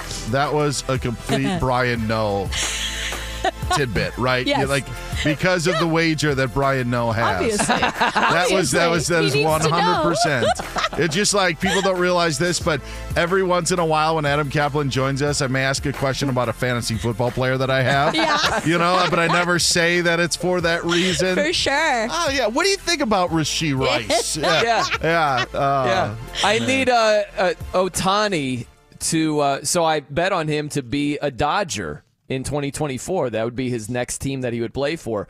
Can't cash out just yet.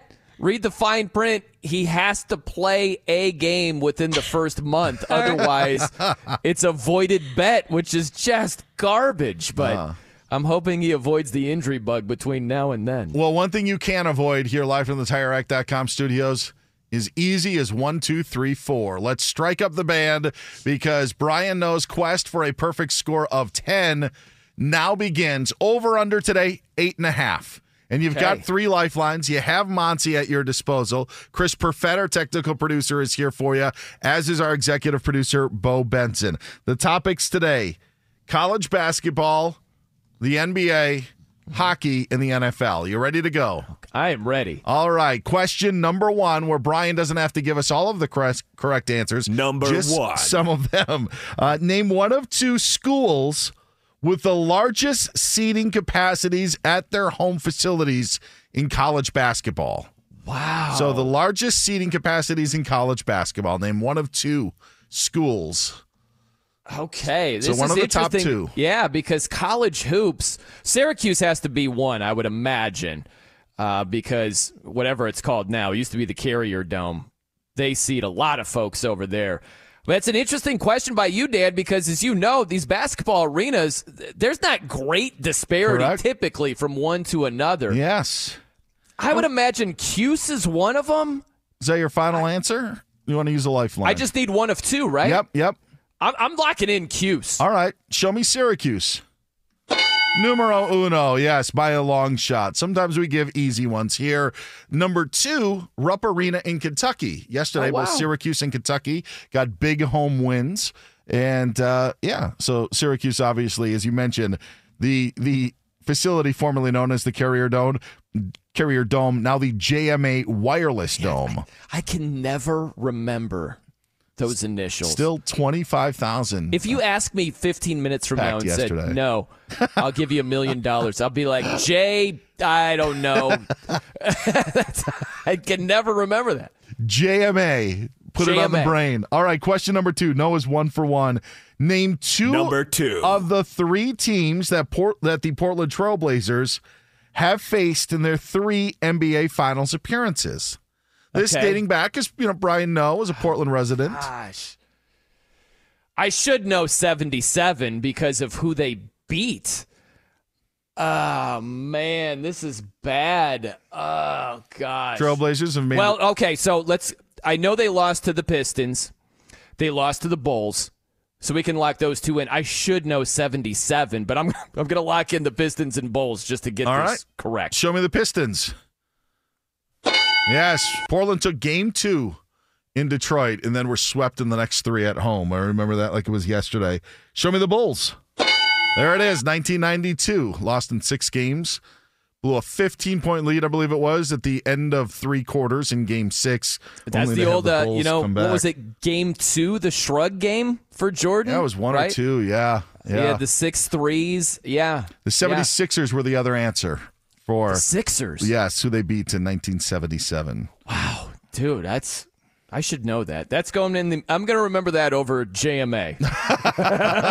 We'll see how well you remember JMA. Brian Noe is currently 3 for 3, but there are still 7 points left on the board. How will he fare? Well, he's got all of his lifelines. Yeah, right now we're in line for a perfect game. He's Brian Noe. I'm Dan Beyer. Stick around. The conclusion of Easy as 1, 2, 3, 4 is next. Plus, we get into what college football is doing to destroy itself. That's all coming up here on Fox Sports Radio. Enjoy all your favorite sports like never before at BetMGM. Signing up and playing is so easy. Simply sign up using code Buckeye and receive up to $1,500 back in bonus bets if you don't win your first bet. When you register with BetMGM, you can get instant access to a variety of parlay selection features, live betting options, and the best daily promotions in the business. And with BetMGM at your fingertips, every play and every game matter more than ever. Place your moneyline, prop, and parlay bets with the king of sportsbooks today. Sign up using code Buckeye and receive up to $1,500 back in bonus bets if you don't win your first bet. That's right, up to $1,500. Again, sign up using code Buckeye and receive up to $1,500 back in bonus bets if you don't win your first bet. BetMGM and GameSense remind you to play responsibly. 21 plus and present in Ohio. Subject to eligibility requirements. Rewards are non-withdrawable bonus bets that expire in 7 days. Gambling problem? Call 1-800-GAMBLER in partnership with MGM Northfield Park. That's 1-800-GAMBLER. This is it. We've got an Amex Platinum Pro on our hands, ladies and gentlemen. We haven't seen anyone relax like this before in the Centurion Lounge. Is he connecting to complimentary Wi-Fi? Oh, my! Look at that! He is! And you will not believe where he's going next. The Amex dedicated card member entrance for the win! Unbelievable! When you get travel perks with Amex Platinum, you're part of the action. That's the powerful backing of American Express. Terms apply. Learn more at americanexpress.com/withAmex. Monty wasn't lying when she says it's going to take a while for this thing to wrap up in NASCAR because about 10 minutes ago it was 19 laps and the yellow is still out, so 16 to go. But Ryan Blaney's still in the lead. It is Fox Sports Sunday. I'm Dan Beyer. Brian Noe is in the hot seat. Monty Bolaños, one of his 3 lifelines that he still has available. Chris Perfett and Bo Benson also available to him for a perfect score of 10 is the goal, Brian, and you are 3 for 3 and easy as 1, 2, 3, 4. You ready to go back up? I am feeling fresh and revived right now. All right, name 3 of 4 countries that made up the final round of the men's ice hockey competition at the 1980 Lake Placid Winter Olympics. Okay, it sounded daunting at first, but I think I got this, Dan, because we know the U.S. beat Russia, right? Yes. So we got the U.S., we got the Soviet Union, and we know that Team USA beat Finland for gold. So that should be 3 of our 4 right there, right? All right. No lifelines needed. By the way, checking in with the lifelines, do you guys feel left out at all that Noah's not needed your help? Bo Benson? Well, Monty was ready to jump in for that one. Yeah. So yeah. She had Finland on lock. I was going to go to the restroom if he called on me. No, I was like, I can't do this. I'm enjoying watching this Brian Noe masterclass on the pitch. I got tears in my eyes. All right, show me the United States. There it is. Show me the Soviet Union. Show me Finland. 6 for 6. We also would have taken Sweden as an answer if you needed. That was the other team in the final round. How it was done back then was you played in group play, and then the top 2 teams in group play went on to the final round. However, your meeting from the group play was carried over. So the U.S. and Sweden were in the same group. They didn't have to play Sweden again. Their outcome was actually carried to the table in the 1980 Winter Olympics. So that outcome was set, just like the Soviet Union-Finland game was set. So they only had 2 games to play. And to your point, that's why they played the Soviet Union and then Finland, and those were the only 2 games. It wasn't a gold medal game. It wasn't that Finland won. It was just that they had to play Finland and how they did the round robin. Gotcha. Interesting. Yeah. Yes. So 6 for 6, but still the over-under at play because it's 8.5. Okay. And if you only get a couple of these on the last one, you still may hit the under.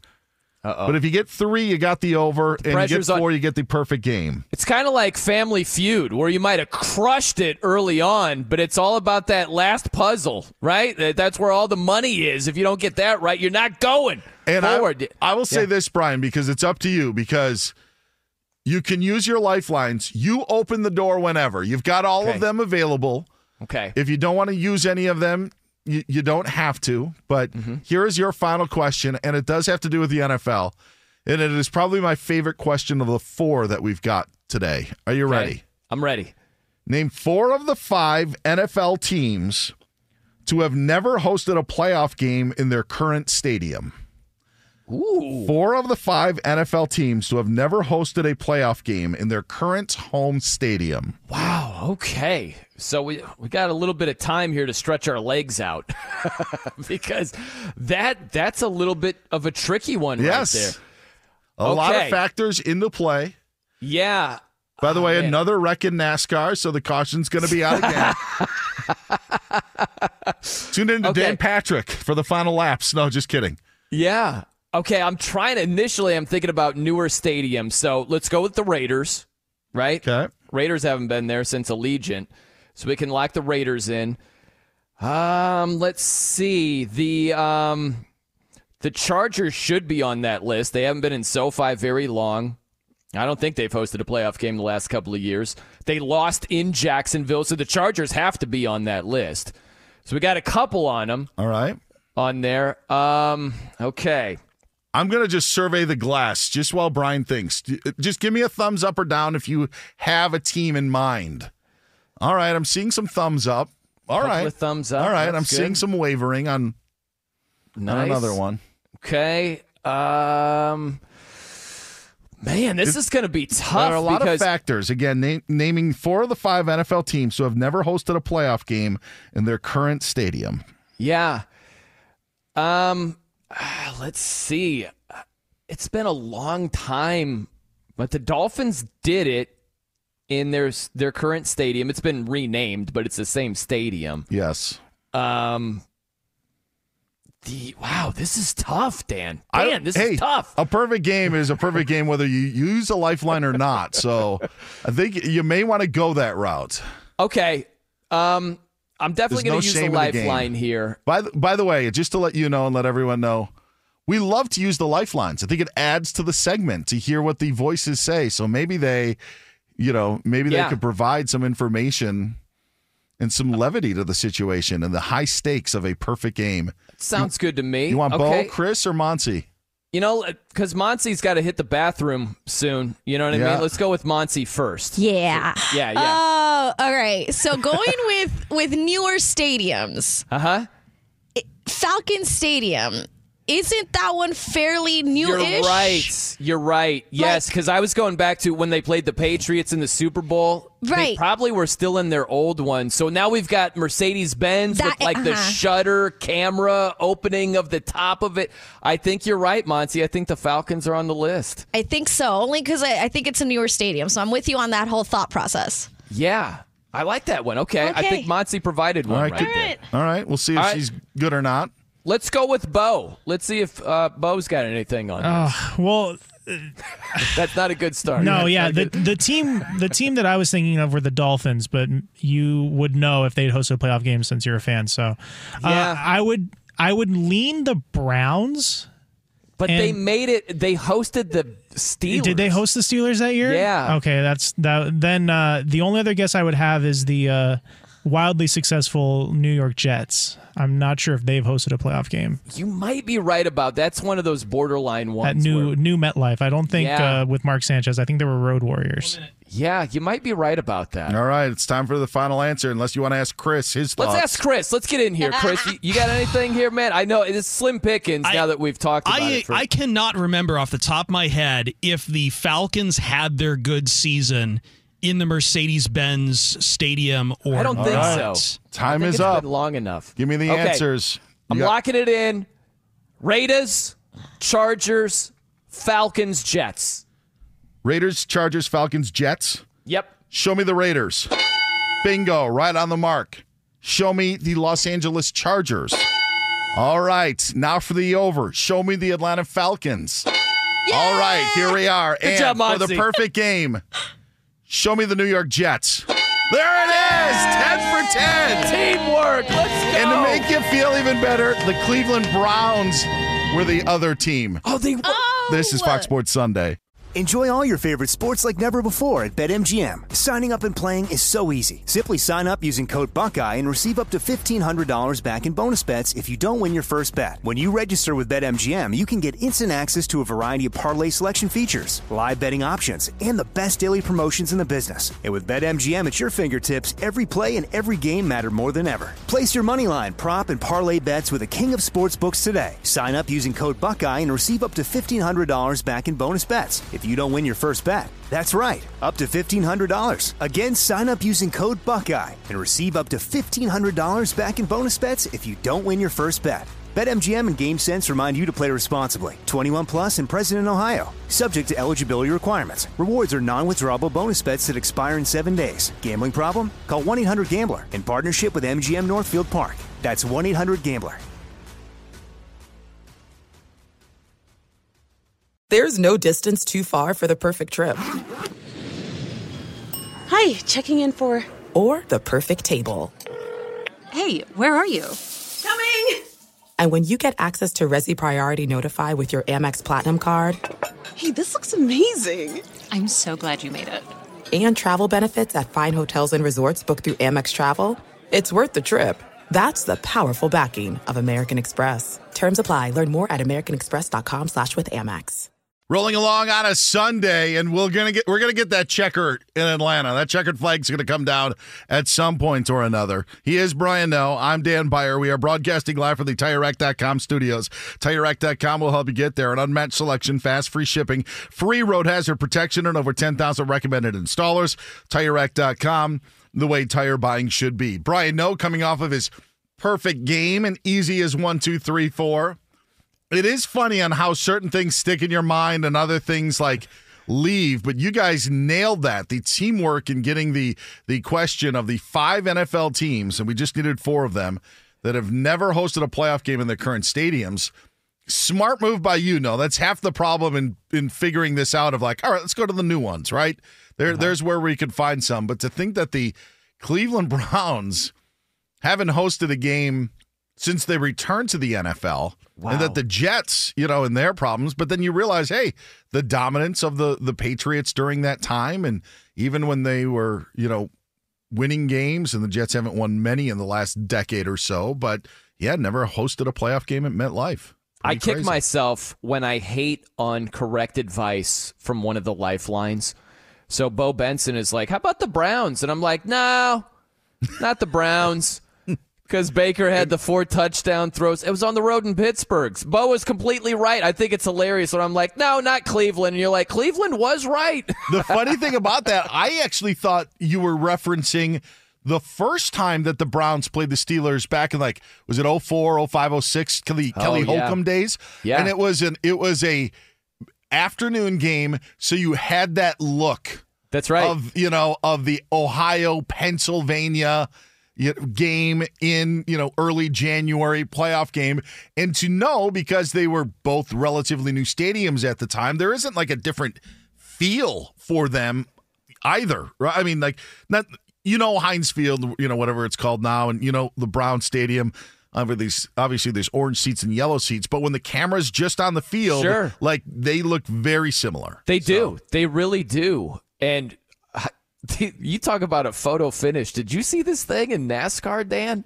Oh, they were like neck and neck. It looks like Suarez won it. But Wait, he didn't win. Monty, who just Monty's nodding her head. Who actually won the race? Monty Bolaños. Can you give us the update? Daniel Suarez. There it is. So it's oh not yeah, Daniel my Suarez. bad. Yeah, I did say it right. But he won by they showed the picture. It was like a hair. It was a hair. Yeah, they had to confirm it, but they were three abreast. Three abreast at the start-finish line right there. They were 47 lead changes, which is a new track record for this race. Wow. Yeah. Blaney had the lead, and then Bubba Watson made a push and 3 wide going into the home stretch. This is the 405 every day. They're only going 5 miles per hour. So that is the problem. Oh, yeah. Suarez and Blaney toe-to-toe, as you said, by a hair. Daniel Suarez. Oh, was that good? Was that good? Good effort. Daniel Suarez. I just try to take out letters, like did. consonants, when Monty says it. That's the tips that I use. Some Spanish speakers, they just drop letters all the time. Like Cuban speakers, they I don't know what letter they drop. So sometimes I'm like, oh, that's what you're saying. Everyone's different. Suarez has got a good first name, though, so good for him picking up the checkered flag. What, you don't like my first name? That's pretty... Yeah, no, it's pretty. It's good. Yes, it's good. Yeah. It's better than some names You can hate nowadays. on me for a lot of stuff. I just didn't think my first name would be like, oh, gosh, that guy is Dan. What kind of name is that? All right. Find her at Monty Bolaños. Hit him up at The No Show. You can find me at Dan Beyer on Fox. You take the good with the bad. The good this week, we got more and more info on the EA Sports college football game that's going to be released this summer. We'll give our thoughts at the bottom of the hour on what this game should include. But as college football fans, Brian Noe, they just can't help themselves sometimes. And we're talking about the College Football Playoff Committee, who's prepping for a 12-team bracket that we found out it's going to be the 5+7 model. But they didn't want to stop there this week, as now conversations already turning to expanding the college football playoff. Dan, I don't get it, man.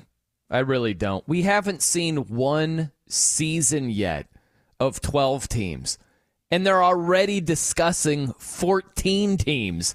We're expanding possibly before 12-team expansion. We're talking about this. This would be as early as 2026, which means we'd only have 2 years of 12 teams, and then we'd get to at least 14 teams by 2026. I don't like where this is headed, man. I don't, because as soon as we're starting to talk about, hey, 16 teams and maybe some automatic qualifying spots for the Big Ten and the SEC, I hate hearing that, man. And I would love it to be 12 teams for going there. I wish we could see all of these games except the championship game be at home stadiums, because that's a realistic way to keep a lot of the importance in the regular season intact, where you're not going to see as many scenarios. If that were the case, all home games except the championship game, just like the Super Bowl. Maybe you have it at the Rose Bowl every single year. But there's no way at the end of a regular season with 12 teams, you're shutting it down. You're going all out until the end because you want to have home games all the way through the playoff. That'd be a way to keep the regular season intact. Instead, they're doing the opposite. They're like, hey, how about automatic qualifiers for Big Ten and SEC teams, and then expand it to 16 teams potentially? And you're not keeping the regular season importance intact.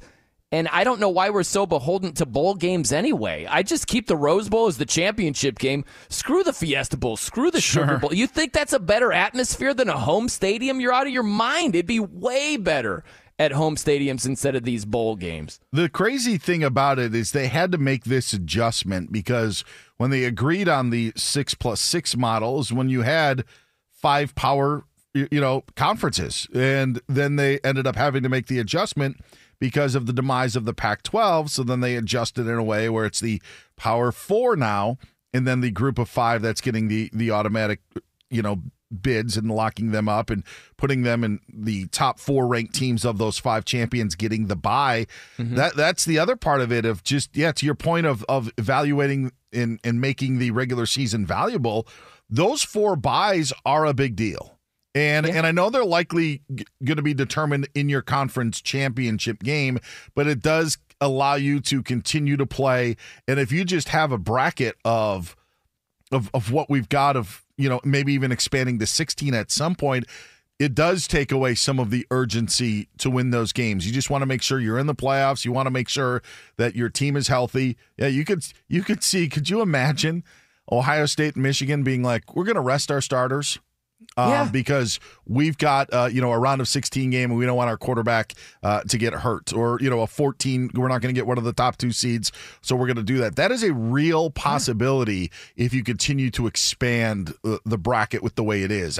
Like at 12 it works out great, but if you start to move past that, you're going to start to have that, and you're going to lose some rivalries that are played at the end of the year. Absolutely. How horrible would that be if you've got Ohio State and Michigan, and depending on the situation, they're like, it's probably better just to shut it down.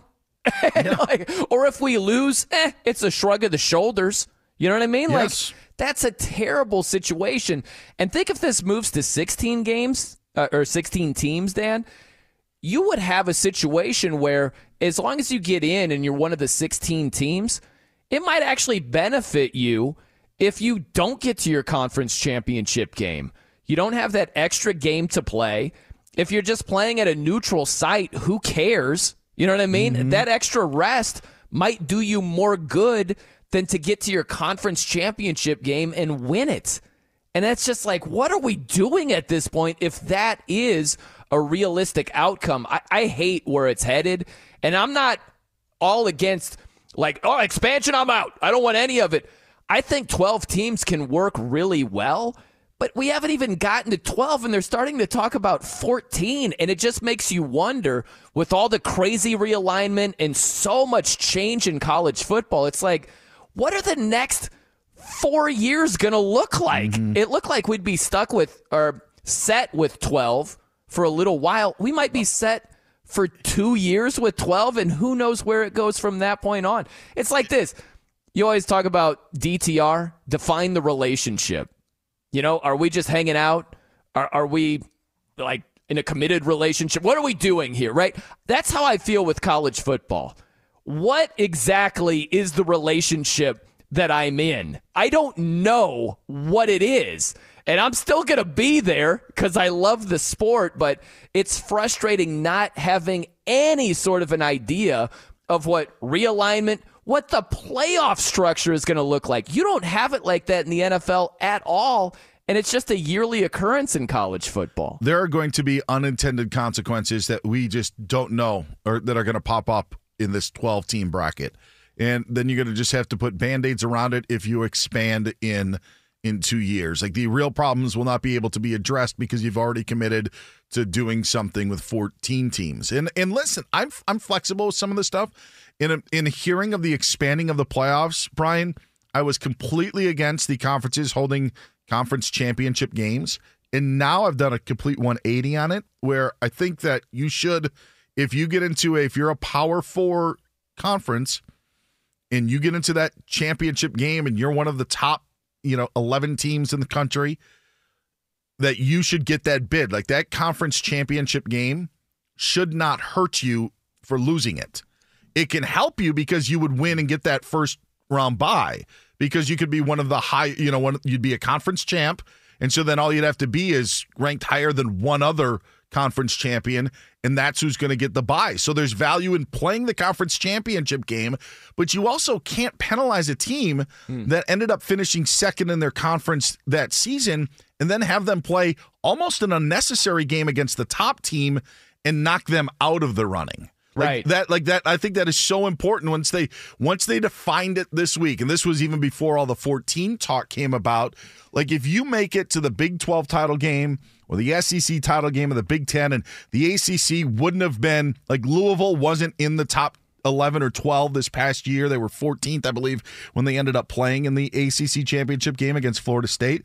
But if you're in the top 11, like the committee should not be, they lost to Michigan in the Big Ten. Like, that's not fair. Then that's completely against, and you're letting a team that's sitting at home have an opportunity to then slide into the bracket when they didn't have to play Michigan because they weren't as good as the regular season. So those are like even things that we're looking at right now. And so when you're looking at like the at-large portion of it, I'm sure the Big Ten and the SEC are like, well, if we make it this way, not only will it be more advantageous for us, it's more advantageous for us to have the Florida States join our league, to leave their conference. And it should be no surprise considering Greg Sankey and the SEC were negotiating with Texas and Oklahoma when they're trying to put this thing together, right? To basically dismantle the Big 12. But at the time, the Big 12 thought they were all being a part of these discussions, not knowing what the SEC and Texas and Oklahoma knew. So if you're these other conference commissioners, I'm scared out of my mind what the SEC and Big 10 actually have up their sleeve if they're wanting to expand to 14. Yeah, it's a good point by you because if you're just looking at the 12-team portion of this, there's such a reaction to what happened last season, which is, well, Florida State was on the outside looking in. They were number 5. Now that we go to 12 teams, that problem's solved as if all problems are solved. And what you're laying out is true. If we're looking at the loser of the SEC championship game, well, depending on where they're seated and if they're ranked lower than, say, a team that didn't win its conference championship game, or, right? Like, depending on the scenario, it might not shake out in a way where you agree with it. Who's seated where, 1 through 12? There can be a lot of disagreement as far as that goes, with significant consequences. Who's playing who's playing where, all that type of stuff. I'm more focused on, man, when we're talking about expansion before expansion, we're talking about 14 teams before we have 12 teams. We've gotten into this realm where everybody's just looking out for themselves instead of what's best for college football. And you've seen it with the demise of the Pac-12, where they could have expanded years ago and they chose not to. And now it's done. You know what I mean? And so I think it creates such fear of, we can't be that team. We can't be that conference. That can't happen to us. And now it just becomes this, like, Lord of the Rings precious type thing where you're just guarding what's best for you instead of what's best for college football as a whole. And I think we're just going to see more and more of that. And that's brutal, man. For this to really go south, college football has been so special for so long. And they could really screw this up in terms of the playoff format and everything that's tied to that. What I find interesting right now in college basketball in this, and it's, I know it doesn't equate to football, but just at least, humor me with your attention on this point. Yeah. The Big 12 has developed into one heck of a basketball league. Houston's in the league now. They're probably going to win the conference, in a league that Kansas has dominated, and you've got some really, really good schools in the Big 12. The Big 12 may have that opportunity to do that in football. It seems unlikely with the domination of the Big 10 and the SEC, but on the surface, you're like, okay, maybe that conference can arrive. Maybe there's something there. But the problem is what's happened in the past is the SEC and the Big 10 are not going to let that happen. Yeah. Because, if I'm Jim Phillips, the ACC commissioner, I'm not trusting anything that Greg Sankey has to say, considering the history, again, of what the SEC did to the Big 12 in trying to think that they were in on something together and that they were going to get in on something. All the while, the SEC is talking with Texas and Oklahoma to leave that league. And you have to think that the same is happening with Florida State, with the litigation going on between the conference and that school there, and then the other schools that are there. Like, there is no way that I would do anything in trying to expand what is happening right now that would allow the Big Ten or SEC to even get more of a stronghold on college sports and specifically football than they already have. But yeah, maybe they're falling sucker to it. It sure seems that way. Yeah, when you stop and think about it, Dan, you make a lot of sense. And I mean, this is taking it to the extreme, but think of college football. It's a little bit like rival gangs. You know, like there's just history. There's bad blood. There have been things that have happened where how can I trust you, right? And now we're expecting these conferences to work together, like for the best of college football. And what you said is true. In a lot of aspects, that's just not realistic, which makes it even scarier, right? Like, how can you, with the history being what it is, if one conference is screwed over another conference or, taking these teams, how can, that how alliance can you not, that the Big Ten had with the ACC and the Pac-12. Yeah. The alliance lasted for like a day and a half, and the next thing you know, teams are getting poached and the whole thing. Like now, all of a sudden, with all of that history and bad blood, you're supposed to trust that conference or not look out for your best interests. So I get that, but I think they take it to the extreme. And I think you've got to be able to find a way to not just think about your conference, your history, your agenda. You got to look at college football as a whole. And we're seeing example after example where that just isn't the case. Yeah, and I'll even say this, and I think you agree with me as a college football fan. It doesn't matter on what the landscape of college football is. I just don't think the sport needs a 16-team playoff or a 14-team playoff. I think 12 is good. I don't like the NFL expanding to 14. And I know that there's many fewer teams in the National Football League than there are in college football, but realistically, I just don't. I agree. And think, Dan, what if they said, okay, NFL, we're going to expand it to 14 teams, which they have right now. Imagine when they did that a few years ago. They said, and we're going to have a couple of automatic qualifiers for the NFC East. and also, you know what I mean? Yes. And also the AFC West. Yeah. Just because we think there are money makers. You'd be like, what are we doing right? Are you serious? You can't have that. You earn your way in, not just because of your conference affiliation. Oh, man. Dallas is clinched in Week 13, so they've got they're an automatic qualifier. The Cowboys are locked in. He's crazy. Brian Noe. I'm Dan Beyer. We're locked in on college football, and I mentioned the college football game. We'd love to hear your thoughts on what the new EA Sports College Football 25 needs to include. I've got some ideas. I'm sure Brian does as well. Bo Benson, huge college football fan, our executive producer. He may have some thoughts as well. We'd love to hear from you. Hit him up at the No Show. You can hit me up at Dan Beyer on Fox. That's coming up next. Also, a make or break deal for one coach in football. Maybe it's just not getting the breaks he needed. We'll explain what that all means next here on Fox Sports Sunday. Enjoy all your favorite sports like never before at BetMGM. Signing up and playing is so easy. Simply sign up using code Buckeye and receive up to $1,500 back in bonus bets if you don't win your first bet. When you register with BetMGM, you can get instant access to a variety of parlay selection features, live betting options, and the best daily promotions in the business. And with BetMGM at your fingertips, every play and every game matter more than ever. Place your moneyline, prop, and parlay bets with the king of sportsbooks today. Sign up using code Buckeye and receive up to $1,500 back in bonus bets if you don't win your first bet. That's right, up to $1,500. Again, sign up using code Buckeye and receive up to $1,500 back in bonus bets if you don't win your first bet. BetMGM and GameSense remind you to play responsibly. 21 plus and present in Ohio. Subject to eligibility requirements. Rewards are non-withdrawable bonus bets that expire in 7 days. Gambling problem? Call 1-800-GAMBLER in partnership with MGM Northfield Park. That's 1-800-GAMBLER.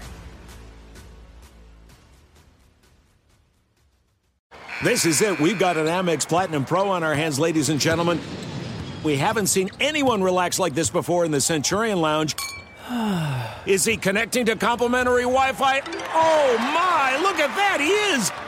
And you will not believe where he's going next. The Amex dedicated card member entrance for the win! Unbelievable! When you get travel perks with Amex Platinum, you're part of the action. That's the powerful backing of American Express. Terms apply. Learn more at americanexpress.com/withAmex. Welcome in to Fox Sports Sunday. He's Brian Noe. I'm Dan Beyer.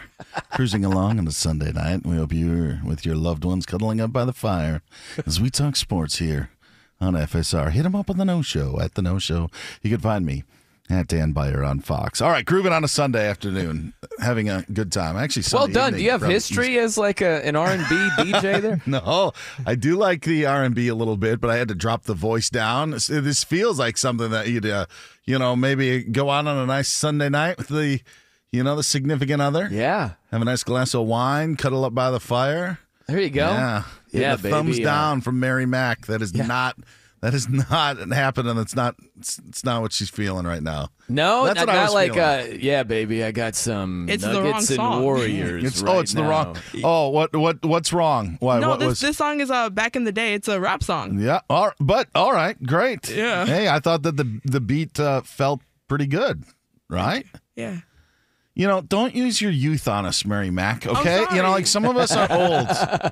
All right, we don't know all the music that's playing back. Mary Mac's got one request when Dan Beyer is in the chair. Mary Mac, what is that request?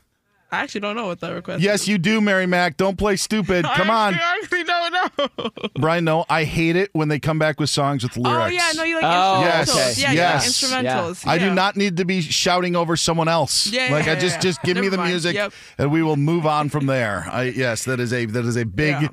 Yeah, there are some times when all it is are words are playing, and then you're just fighting. You're a words battle. You're like Cam Newton fighting over words at a 7-on-7 camp. You're That's right. what it is. I know how that feels because you're like, we're coming to you live from the Geico Studios. It's TireRack.com Studios. You can, and you're just battling with this. I hear you. I hear you on that, Dan. You're right about that. We are live from the TireRack.com studios. The UCLA coaching jobs, I'm going to say, because it's trickled down, has had so many interesting twists and turns, and took another this week as they have now hired an associate head coach and offensive coordinator in Eric Bieniemy.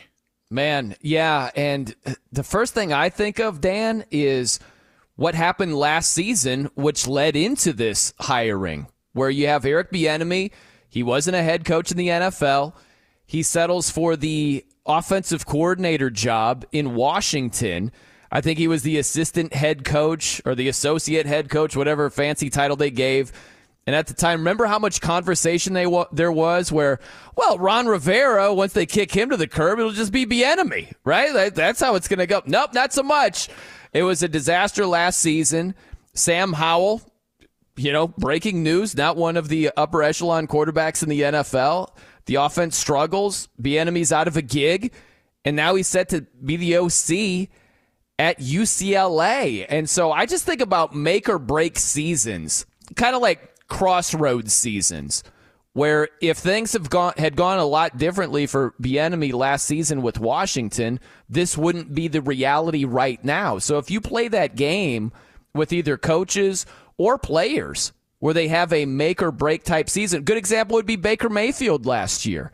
If Baker Mayfield didn't play well in Tampa, I don't know that he's a starting quarterback for any team going forward in 24. But now he's set to get a pretty good payday in Tampa. That was a make-or-break season that worked out. But there are examples on both sides where it works out or it doesn't work out. I do think with Bieniemy, it's funny because I didn't hear him taking over in Washington because of the turmoil. Like, I viewed Bieniemy as being like, I guess I need to go somewhere and call the plays. Like, if I'm going to be a head coach in the National Football League, I need to go somewhere and call the plays. And the unfortunate thing about it was that Washington was the only place that was willing to give him that opportunity, where you basically had a lame duck head coach. Ending up, you had a lame duck owner, who then also ends up having a front office that ends up being cleaned out.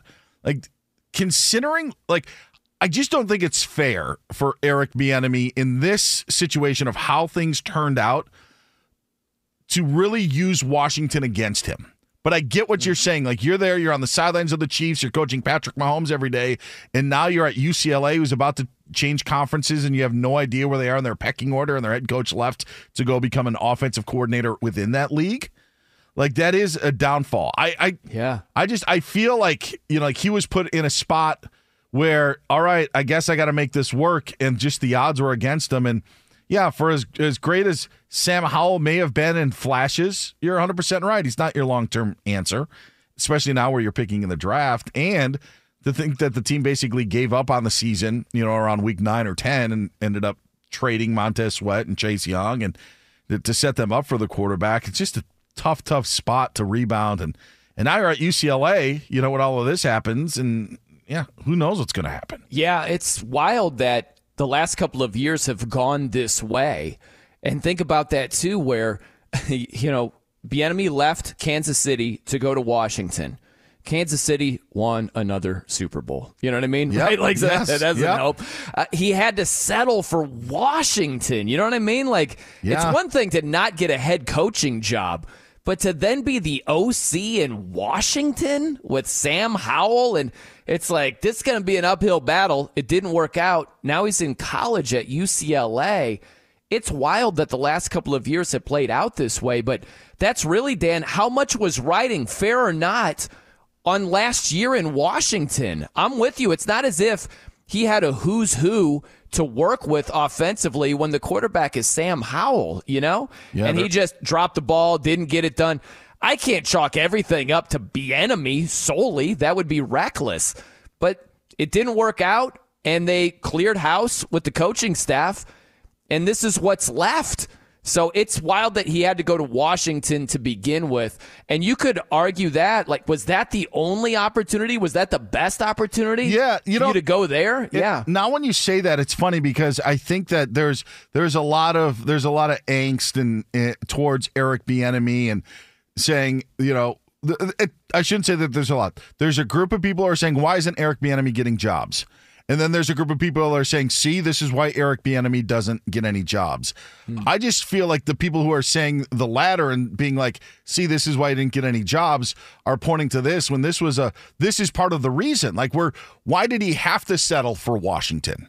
You know, like, why did he have to go to a situation where we felt it was a lame duck head coach? Why did he just have not even a really full season to show his stuff, considering that organization from top to bottom was looking to change, from quarterback all the way up to ownership? Things were changing with the Commanders, you know, over the next 6 to 12 months. And I think a lot of people will pile on Bieniemy for that. But they would pile on him for it anyway. And I don't know how much, you know, this is really his fault. But you're right. I mean, it is I don't want to use the term fall from grace because it's not a fall from grace at all. It's just, man, look at how this has ended up. Didn't think that this road would get to that point. And there's other ends of that story. You mentioned Baker Mayfield. I think Joe Flacco is the trophy, the poster boy of it, right? Oh, yeah, sure. You know, for the Super Bowl season when they won in Super Bowl 47, betting on himself. You know, just in going back and reading about that, he and the Ravens were off by about $1 million per year when he turned down their offer and played out the final year of his contract, and then they go and win the Super Bowl, and he gets all that and more. Like, it's crazy. Yeah. There are a lot of, you know, make or break seasons where, look at Sam Darnold. He had a year in Carolina. It didn't work out. If it did, he'd be in a different position right now. Or Mitch Trubisky, his 4th year in Chicago. Didn't work out, and he's basically been a backup ever since, where if the light bulb goes on or he puts up big numbers, it's a different scenario. I just think with Bieniemy, what's so interesting, I'll say this fast, is it shows you, I know you want to prove yourself, you want to be the guy, and maybe you make a move that's a little bit too brash, where he would have been better off staying in Kansas City for another year, right? Like, can you imagine if he's a back-to-back Super Bowl champ as the offensive coordinator? And sure, there'd be people saying, well, Andy Reid calls the plays, well this, well that, but I doubt that he only has Washington as the offensive coordinator gig looking at him. You know what I mean? Yeah. Where I think that there's something to be said for as much ambition as you have, as much as you want to prove, like, no, I got the goods. You got to look at it realistically. If I go to Washington or the equivalent, what are my chances realistically of proving I'm that guy? And if the answer is not great, well, then maybe that's not the opportunity to take. He's Brian Noe. I'm Dan Beyer. It is Fox Sports Sunday. Monty Bolaños is here to give us an update of what is going on this soon-to-be Sunday evening in some parts, already Sunday evening in a lot of others. What's going on, Monty? We got a lot of NBA going on right now, fellas. 11 games today, but majority taking place right now.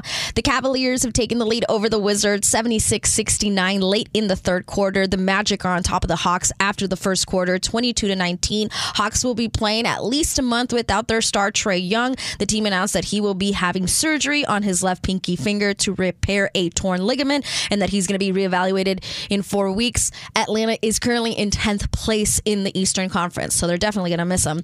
The Rockets are on top of the Thunder after the first period, 34-31. The Bulls are beating the Pelicans 30-23 early in the second quarter, and the Warriors are up on the Nuggets 36-30 after the first quarter. Nikola Jokic 13 points. Klay Thompson, 4th game in a row coming off the bench, 16 points. Listen, if he can figure it out off the bench, it's good for the Warriors. It'd be really good for them. Earlier today, props to him too, team guy. Cooked. You know, they're cooked. They're cooked. Yeah. They are. But props to him, right? Yeah, I have flashback to Carmelo, like, hey, Paul, they think I'm coming off the bench over here. Can you believe that? So great. Yeah. Right? And ridiculous. Clay's just like, yeah, that's fine. I'll just ball out. It's he cool. didn't want to do it, so it's just good to see him still succeed, because he was feeling really down on himself. Yeah. It's hard. It's hard to be at one point so great and then just not anymore. 3 games have already finished in the NBA. The Bucks beat the 76ers 119-98. The Suns defeated the Lakers in Phoenix 123-113. And the Pacers outscored the Mavericks 133-111. In college hoops, top 25 action, 3 games already took place. St. John's with the upset over number 15 Creighton 80-66. Number 3 Purdue beat Michigan 84-76. And number 7 Marquette beat Xavier easily 88-64. On the ice, again, the Rangers are trying to win 11 in a row. That's not going to be easy. The Blue Jackets are on top 3-2 with less than 5 minutes to go in the second period. And Daniel Suarez is your NASCAR winner at the Am Better Health 400 race in Atlanta. Ryan Blaney came in second, followed by Kyle Busch. And in Major League Baseball, the Dodgers are expected to hire Matt Kemp in an advisory role. Welcome back, Kemp. It's been fun, guys. Back to you. Oh, you're not done yet, Monty. I'm not? The most memorable sporting event of your life. What do you? What stands out? That stands out that I was there, actually. No, that's not what I'm asking. Just the most memorable sports. But this one just does stand out, and I was there. It was the World Series game that the Dodgers had against the Red Sox. That was 7 hours and 23 minutes. I was there. Max Muncy hit a walk-off homer. It was 13 innings or something like that, and they stopped serving food at 7 innings. So it was really rough, guys. And then people were leaving. But at that point, I was like, I'm not leaving. I've made it this far, even though I have to be back tomorrow for work. I don't even remember that remotely happening. That is where it registers on my sports. I don't remember a play. I don't remember a pitch. 18 innings, Monty. 18 innings. Yeah, they played 2 games. Yeah. 2 full. Yeah. And 7th inning was when they stopped serving alcohol and they ran out of food. They only had hot chocolate left, and it was but you had to stay. Once you committed, I had to stay. Definitely compares to the U.S. beating the Soviet Union. Definitely. The hot chocolate shortage at Dodger Stadium when it was a freezing 46 degrees as it entered the 15 innings. That is... Dan... Sorry, Mary Mac gave me a thumbs down 10 minutes ago and completely just ruined my mood. All she had to do is just give me the 2 thumbs up. Good job, Dan. I couldn't let you live that down. It was misinformation. Yeah, there was no misinformation. There was no information, Mary Mac. There was none. I can't believe you don't even know that song. You were alive when that song came out. We all were probably alive. So Fox Sports Sunday. Thanks, Monty. Have a great weekend. Thanks. Good times. Yes. Oh, man. Where do we go? We are going to talk memorable sporting events. The hot cocoa shortage isn't the only thing that we've all remembered since the Miracle on Ice. He's Brian Noe. I'm Dan Beyer. It's all next year on Fox Sports Sunday. Enjoy all your favorite sports like never before at BetMGM. Signing up and playing is so easy. Simply sign up using code Buckeye and receive up to $1,500 back in bonus bets if you don't win your first bet. When you register with BetMGM, you can get instant access to a variety of parlay selection features, live betting options, and the best daily promotions in the business. And with BetMGM at your fingertips, every play and every game matter more than ever. Place your moneyline, prop, and parlay bets with the king of sportsbooks today. Sign up using code Buckeye and receive up to $1,500 back in bonus bets if you don't win your first bet. That's right, up to $1,500. Again, sign up using code Buckeye and receive up to $1,500 back in bonus bets if you don't win your first bet. BetMGM and GameSense remind you to play responsibly. 21 plus and present in Ohio. Subject to eligibility requirements. Rewards are non-withdrawable bonus bets that expire in 7 days. Gambling problem? Call 1-800-GAMBLER in partnership with MGM Northfield Park. That's 1-800-GAMBLER. There's no distance too far for the perfect trip. Hi, checking in for... Or the perfect table. Hey, where are you? Coming! And when you get access to Resi Priority Notify with your Amex Platinum card... Hey, this looks amazing! I'm so glad you made it. And travel benefits at fine hotels and resorts booked through Amex Travel, it's worth the trip. That's the powerful backing of American Express. Terms apply. Learn more at americanexpress.com/withAmex.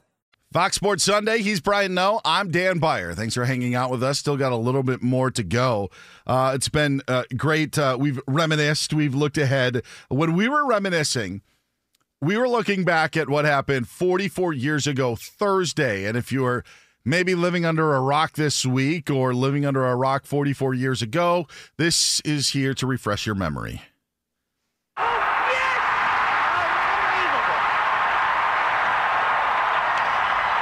Al Michaels with the call, ABC from 1980 with that as just really the most memorable sports moment I think that we have of many generations. But when we look at from that point until today, it is intriguing to look back in what is considered.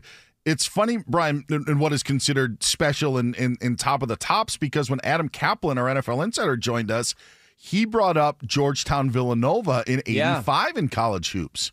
And I made a list of sports, each sport, what I thought was the biggest moment. And for college basketball, I put down Duke beats UNLV in '91. Ooh, that's a good one by you. And I think you can argue both, right? Considering what Georgetown was back then and what Villanova did, Duke and UNLV. And remember, Duke was the team that went to the Final Four, went to the championship game, and couldn't win it up until that point, and then they beat UNLV in the national semifinal. But I put, Duke UNLV when we were talking about college hoops of memorable sports moments. Man, and you can make an argument for a couple of Duke games because the game against Kentucky was legendary with, the pass from Grant Hill to Christian Laettner, and Laettner was perfect that game. That was an absolutely legendary game. And again, not a championship game. I don't know. That was the Elite Eight, wasn't it? Regional final in Philadelphia. Yep. Yeah, not even the Final Four, but that was one of the legendary performances by Christian Laettner and Duke. Man, you could go in a lot of different directions for college basketball, but those three, like the two that, well, the one you mentioned, the one I mentioned, and the one Cap mentioned with Villanova, those are three of the heavy hitters right there for sure. Yeah, especially for the test of time, to try to, for what still lingers. Yeah, you know what? The Duke Kentucky game, because of Laettner being perfect. Yeah. And what that Kentucky team was, was so much to it. But just to think back of what it was like in 1991, it almost feels like UNLV was the Soviet Union. Right. And here's Duke as, the USA and coming. Like there was no chance. In fact, that game, I remember cheering for Duke in that game.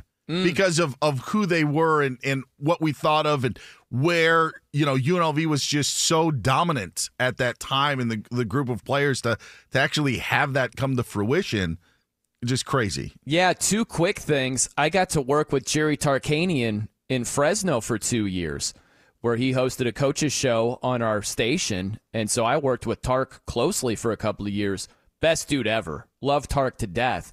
I can't honestly tell you who I was rooting for. I don't remember in that Duke UNLV game, but I think in the doc, I Hate Christian Laettner, where I believe it was that game. There were a couple of late free throws by Laettner, and Coach K is retelling the story. We're on the bench. He just has this smirk on his face, and he's like, I got him.